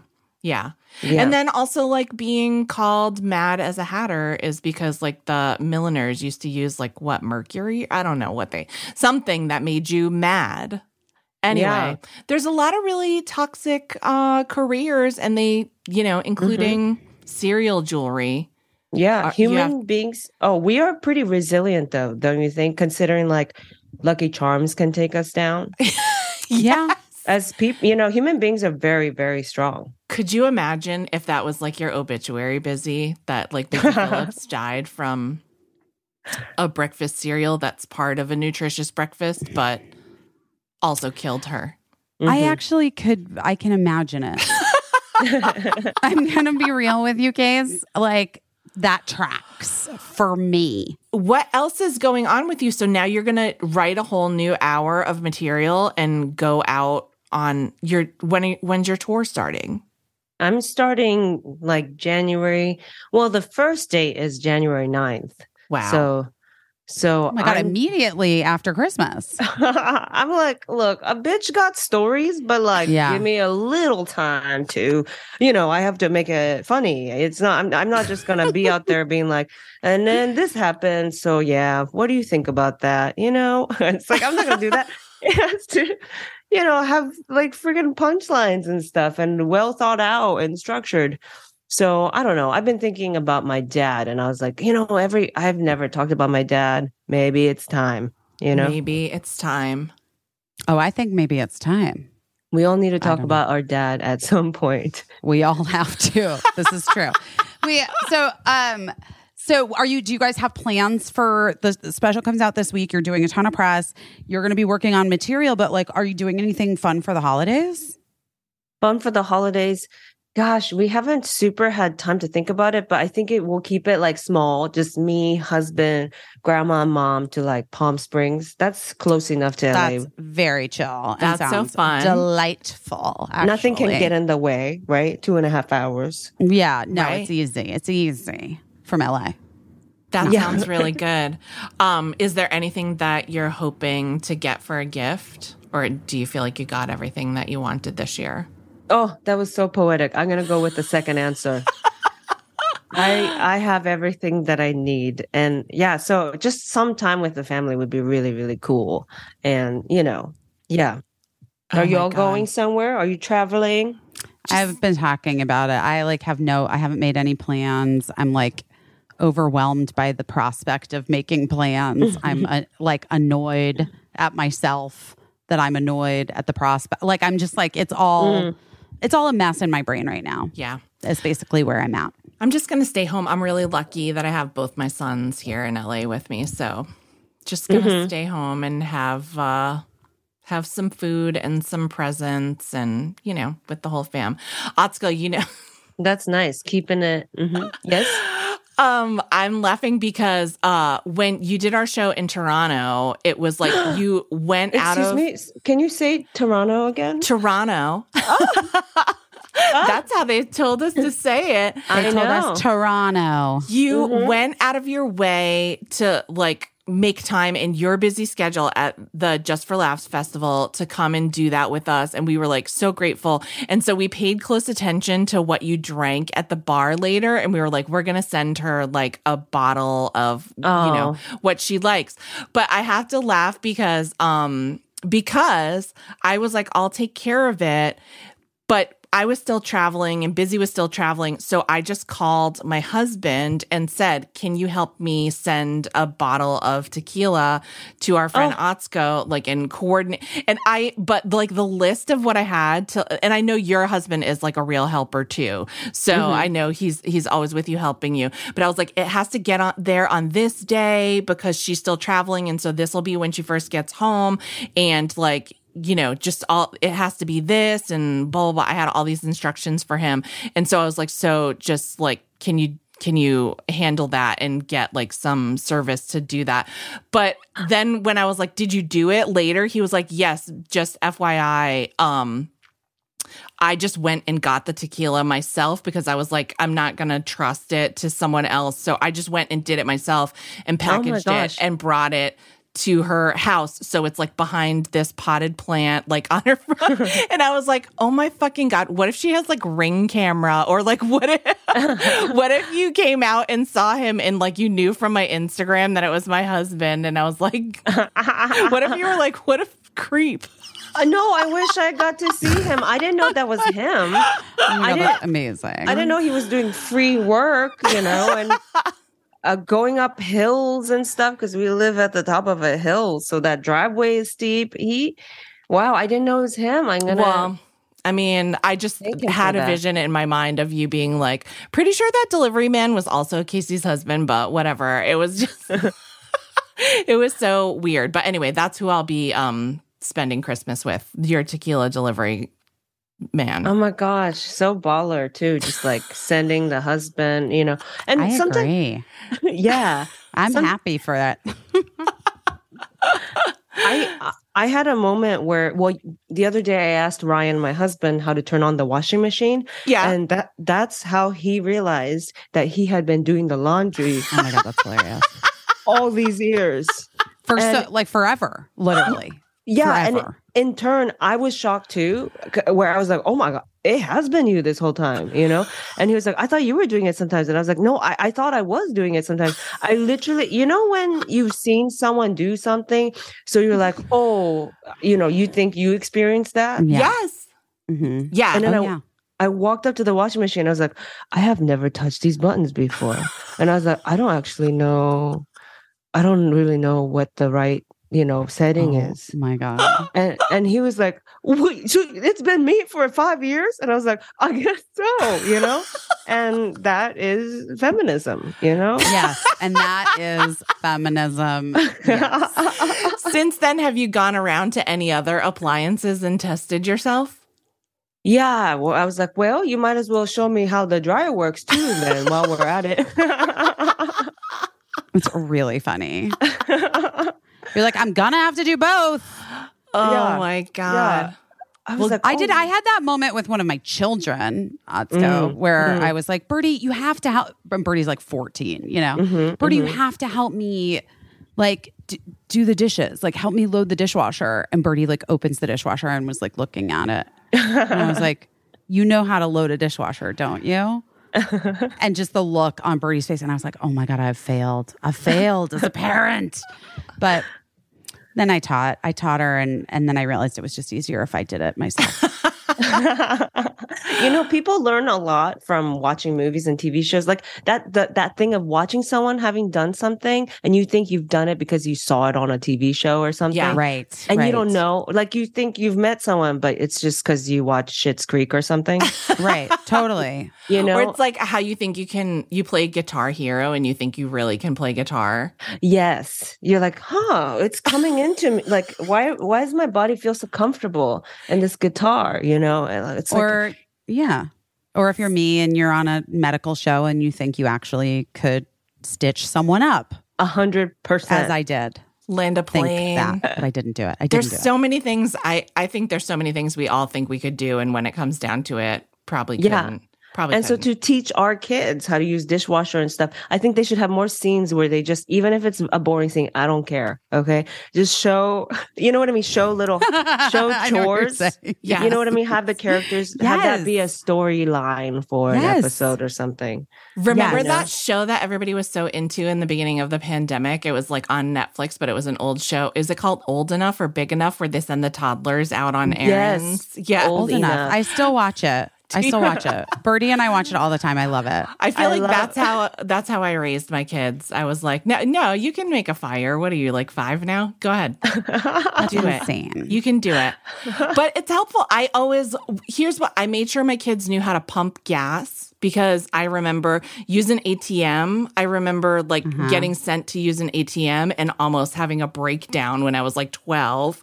So pump gas, use an ATM, use the stove, and they teach me how to use the TV. Like, I still don't. If anything happens with the cable or whatever, I'm out. Like, I can't fix it. So they're the ones that have to help me. But Oh, they'll figure out anything for their own entertainment. Okay. Yes, I agree. Yes. Right? They'll be an expert. Suddenly they can be a TV installment person because, you know what I mean? They can work they can be an Apple genius. Yes. Because they needed to see whatever they watch. Euphoria. I don't know what they watch. I don't hang out with kids. Euphoria. You're right. That's it. They literally watch that show. Well, my kids don't. My kids don't. My Birdie doesn't like it. No, Birdie thinks it's not realistic because Birdie says it's like, Birdie's like, not every, like all the bad things happen to all of those kids. That's just like unrealistic. She's like, they're drug addicts and they've been raped and they're doing drugs and they're like this and they're that, like whatever. You know what I'm saying? She's like, maybe one of those things would happen to one of your friends. Right. Right. I mean, it is a lot. Like if they're all going through that, that's what I'm saying. Not to she's not into it. Yeah. Yeah. Grey's Anatomy isn't realistic either. I feel like I checked out a long time ago, but I feel like the doctors only were taking care of each other at some point, and that seemed not realistic. So, right. It's also like at a certain point, you're like, how many like a helicopter crash into the hospital? Like how many like tragedies can happen at the actual hospital? Yeah. Mm-hmm, mm-hmm. Well, yeah. I don't know. Show me a cold. Someone with a cold. Bring it back to reality. Okay. Yeah. Can a patient just be dramatic and be like, I have a cold. I need to be seen now? Because that happens. I feel like it's like the majority of people in the waiting room are just like, I'm just kind of sick. or it's like, or it's literally like the only times that I've been to where my Mark, my kid's dad, like the times when he thought he was having a heart attack, but he wasn't. There's like, you never see those on Grey's Anatomy. Just like there's so many people that are just like, they're like, I think I have a blood. Like I went once because I was like, I feel like I might have a blood clot in my. I didn't have a blood clot. They're like, I think you just have a cramp and maybe you need to eat more potassium. Yes. You know what I mean? Like we need more of those stories. Normalize the mundane. Loading dishwashers and people who get sent home because they're not having heart attacks. But they're like, but good for you for coming in because, better to be safe than sorry. Okay, goodbye. Right. Yeah. Maybe this is our big idea for a long-running TV series, Realistic Hospital. Yes. I'm in. realistic TV shows, you know? Like I just no, you are not having a heart attack, but you do have a yeast infection, you know? Right. That twist. Just not a lot of drama. That you Not a lot of didn't- drama. yeah. Some discomfort. You'll be fine. Didn't see it coming. What have I you like been? it. What have you been into watching, Atsuko? What is like the funniest person finding funny on TV? Funny on TV, gosh. Well, I do watch a lot of specials. So I watched Matt Rogers. Have you heard of Christmas? Oh yeah, how was it? Yeah. It's great. It's great. love- It's perfect for the holidays. It's music. Love him. Yeah. You know, so yeah, it's you'll have a dashing time watching that. And I started White Lotus. I wouldn't call that a comedy, but you know, Right. it's I started season 2. It's entertaining. And then, speaking of music and musicals, I saw you kind of performing a song. What was the title of it? It was about getting cut in line at the House of Pies. That's right. Yeah, I'm you know, and I just want to let you know, I'm not a pretty singer. I'm an ugly singer actually, and yeah. So it was more leaning It was towards like the comedy. Spoken word to music, like beat poet vibes. Right. But Based on a true story, maybe? Yes, based on a true story. Yeah, Mm-hmm. just about during the holidays, how someone, you know, because I'm very like, you know, yes, and I'm very like, you know, no, you go first. I'm very that energy. yeah. And maybe too much, you know, but I didn't even do that. That day I was just standing in line. I just wanted one slice of pie. And then this woman walked in and cut me. And then when it was her time to order, she ordered 2 whole pies. And I was like, you know, so it's a song about that. And wow, thank you for watching. I'm a you big know, fan. It's like high on my. stakes. Oh my You know, god. Yeah. I'm not a singer like you, Busy. Okay, Yeah, I get, you know, I get it. I get it. We can't all be a singer like me. But Yeah, you're not an artist, and I really enjoyed that song, and it's very appropriate for the holidays. If you want to seek it out, I mean, yeah, and it will make me think every time I pass a House of Pies about that Yeah. lady. Yeah. I mean, did she have a big family or not? She's still out there. She's probably going to do it again. To someone else. Yeah. Yeah, I said she's probably out there right now telling people Asian girls, they're just so nice. You know, they let you cut in line and stuff. And I was like, oh, girl. I hope she's listening. I hope she's hearing this, so she knows that when you want 2 pies, get at the back of the line. Would you claim her? She was your. What if she was your biggest fan? It was a podcast. I would tell her. I think I would tell her, you know, Well, she would know now. appreciate your time and She would know now. love that you spend time with us. But just FYI, Yeah. Stop cutting you know, in line. Stop cutting in It's line at not House of okay. Pies. During the holidays, yeah, During- it's. Mm-hmm. Yeah. No, so I appreciate that. Yeah.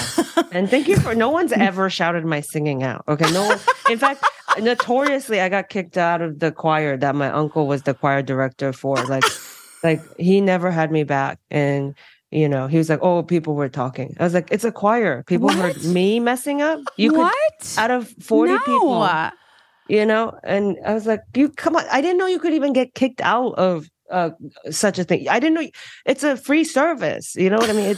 It's choir. We're all volunteering. Like, what is this? The Voice? You know?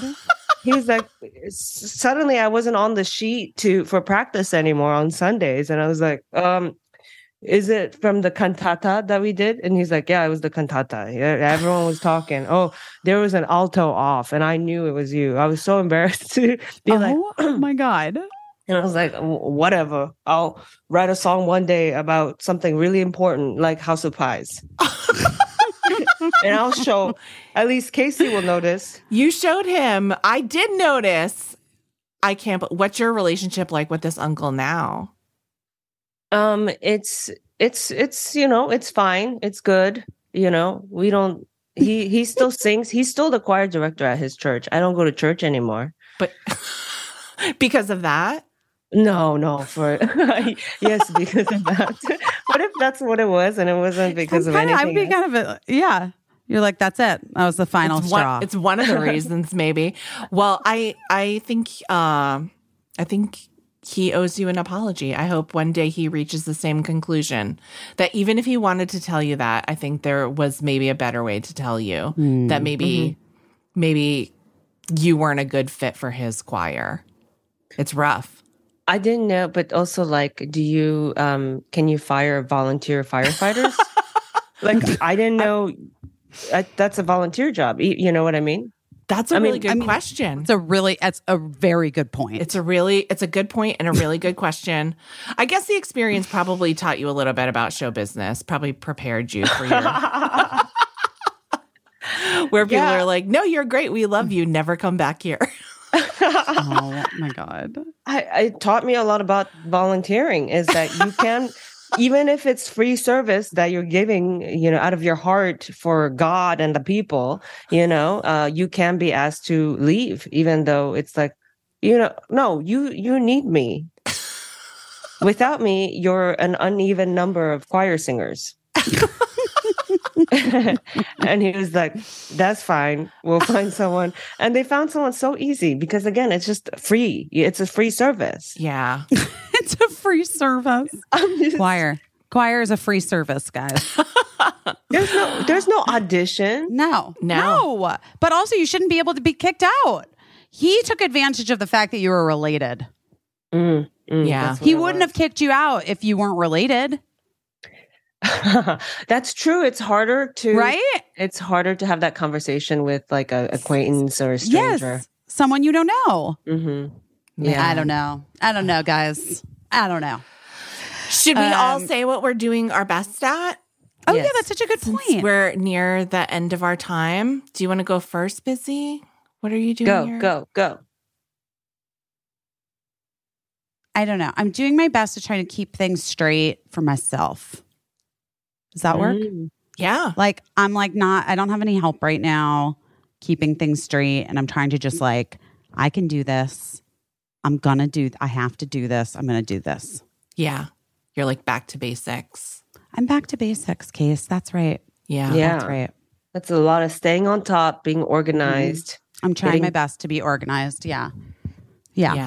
Oh my God, wait, I am doing my best at being organized. I organized the pantry and I reorganized my closet myself instead of outsourcing, which I normally am prone to do. I'm prone to like calling someone and asking someone to come over and just do it for me and I pay them money. But no. This time I was like, I can do this. And I did it. And it wasn't easy. And I was really cranky about it, but I did it. You did it. And you know what? Work. I bet you'll keep it up better because you're the one that did the work and you are the one that figured out what works best for you. So I think you'll keep it up better because you did that. Fingers crossed. Fingers crossed. Mm-hmm. Okay. No. I am doing my best at, I think also trying to make everything work. Like my schedule for the next, like from now until the holidays is like, it's like puzzle pieces and so many things like, it just really all worked out perfectly. But then my son has his first improv show and they just like randomly changed the date to a time when I couldn't go. And I was like, oh, that sucks. It sucks. But I mean, I guess there was a universe in which I could have canceled the other thing, but a lot of other people are going to be at the other thing. And so, you know, and listen, he's 20. It's not like he is like 10 years old and it's his school play or whatever. Right. But he just was still. like, don't cancel your thing. Like he offered it up like right away. Don't cancel your thing. There'll be other shows. It got changed, you know, whatever. And I was like, you know, he was really sweet about it. But yeah, my schedule right now is just like, it's like a puzzle and nothing can be moved around. And so I'm just trying to stay really like organized and chill and not stressed out, because the reason why my schedule is so packed is because I'm trying to do things to enjoy the holidays. And if I'm not enjoying them, then that defeats the whole purpose. And I might as well just like stay home in my gym jams. So, so I'm just trying to like, you know, just trying to be chill about everything because I get myself like whipped up about all the things that I'm supposed to do for the holidays. And like, but like the point is it's supposed to be fun and you're supposed to be together with people that you care about. And if I'm like going around being a huge bitch because like I feel stressed out because like the improv show conflicted with my cookie party, then, you know, that's not fun for anyone. So anyway, just trying to be organized, but chill and enjoy myself. Like that's what this is for. So, Yeah. It's so good to have conversations like that during a time where you need to be organized too. To have the support of your family being like, hey, I don't know if I can make your show that night, you know, and then, you know, them showing support back, your son showing support back and being like, no, there'll be more, you know, that's so much needed when you're trying to stay on top. So, yeah, you know, it's hard. Atsuko, what are you doing your best at? I'm doing my best at all these clothes that need to be washed. Am I right? I'm just like, Ooh, you're just doing it. You figured it out. You're on it. you know still what? in a pile. You are really doing your best at Would that. you say that you like doing it or you're just doing your best at doing it? It's fine. Now that you know how to use the machine, do you like doing it?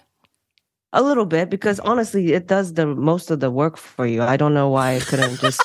I was like, oh, okay, and then I just watch, or I don't have to watch. I just leave, and so you don't have to watch. I'm just here to tell you, you do not have to watch it. You go. could. It will just go. You could if you want, but you really don't have to.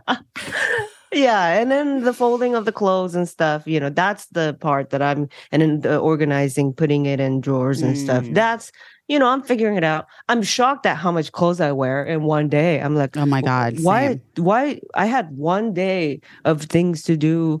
Why is 3 pairs of underwear dirty from that? I don't remember. I mean, that's very much me. You're speaking to me now because I am the same way and I will like change my clothes minimum 3 times a day. Yeah. including underwear.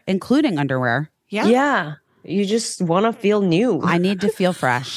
I need to feel new. That's exactly right. Mm-hmm. Yeah. And so, you know, we're just a house of 2 people, but yeah, I'm like, Jesus Christ, what this is 20 people suddenly dropped their laundry off at our house. It's been 2 days, you know?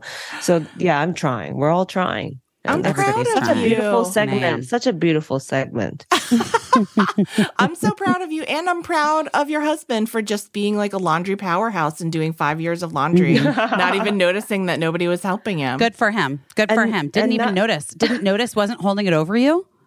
No. I'm the one that told him. Yeah. And he was in retrospect, if I never said anything, if I never asked, it would have probably continued.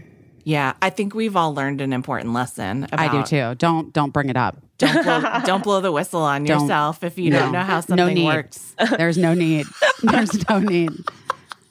He would have just kept doing it. Yeah.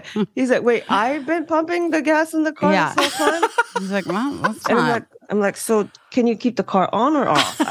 During the... Can I smoke? Yeah, so no cigarettes. Is that what you're telling me? By the gas station? Okay. My first year on Earth right now. Anyway, I'll let y'all go. It's lunchtime. Oh no, you got all kinds of things to do. Well, I have to take care of these weird people that just showed up at my house. My children. Atsuko, congratulations on the special. It's so exciting. We're so excited to watch it. Everybody watch HBO and HBO Max, whichever one you have a password to. It's called The Intruder on December 10th. And it's about an intruder that came to our house 3 times in the same day. And, you know, about when you're sort of like a late bloomer like I am, how you feel like you're intruding on spaces. It's about all of those things. And so I hope you have fun watching it December 10th. Yeah, so excited to watch it. Everybody watch it on HBO Max. And Atsuko, we just love you. You're the greatest. Thank you for being with us. Thank you for having me. Have a great rest of your day. Thank you. And to the rest of you, we'll talk to you all next week. We love you. We love you. Talk to you later. Bye. Bye. Atsuko, thank you so much. Atsuko, thank you. Thank you. Lots of love. You too. Best of luck this weekend. You're gonna kill it. Yes, tell Ryan we said hi, and can't wait to watch the special. I will. Okay, and you can just email me your audio file if you have it. I'll send you my email. Okay. It starts like 30 seconds in, but the rest will be synced. Yeah. Yeah, that's great. Okay. Thank you. Bye. Bye, Case. Bye. I don't know what I'm doing, but I'm doing my best.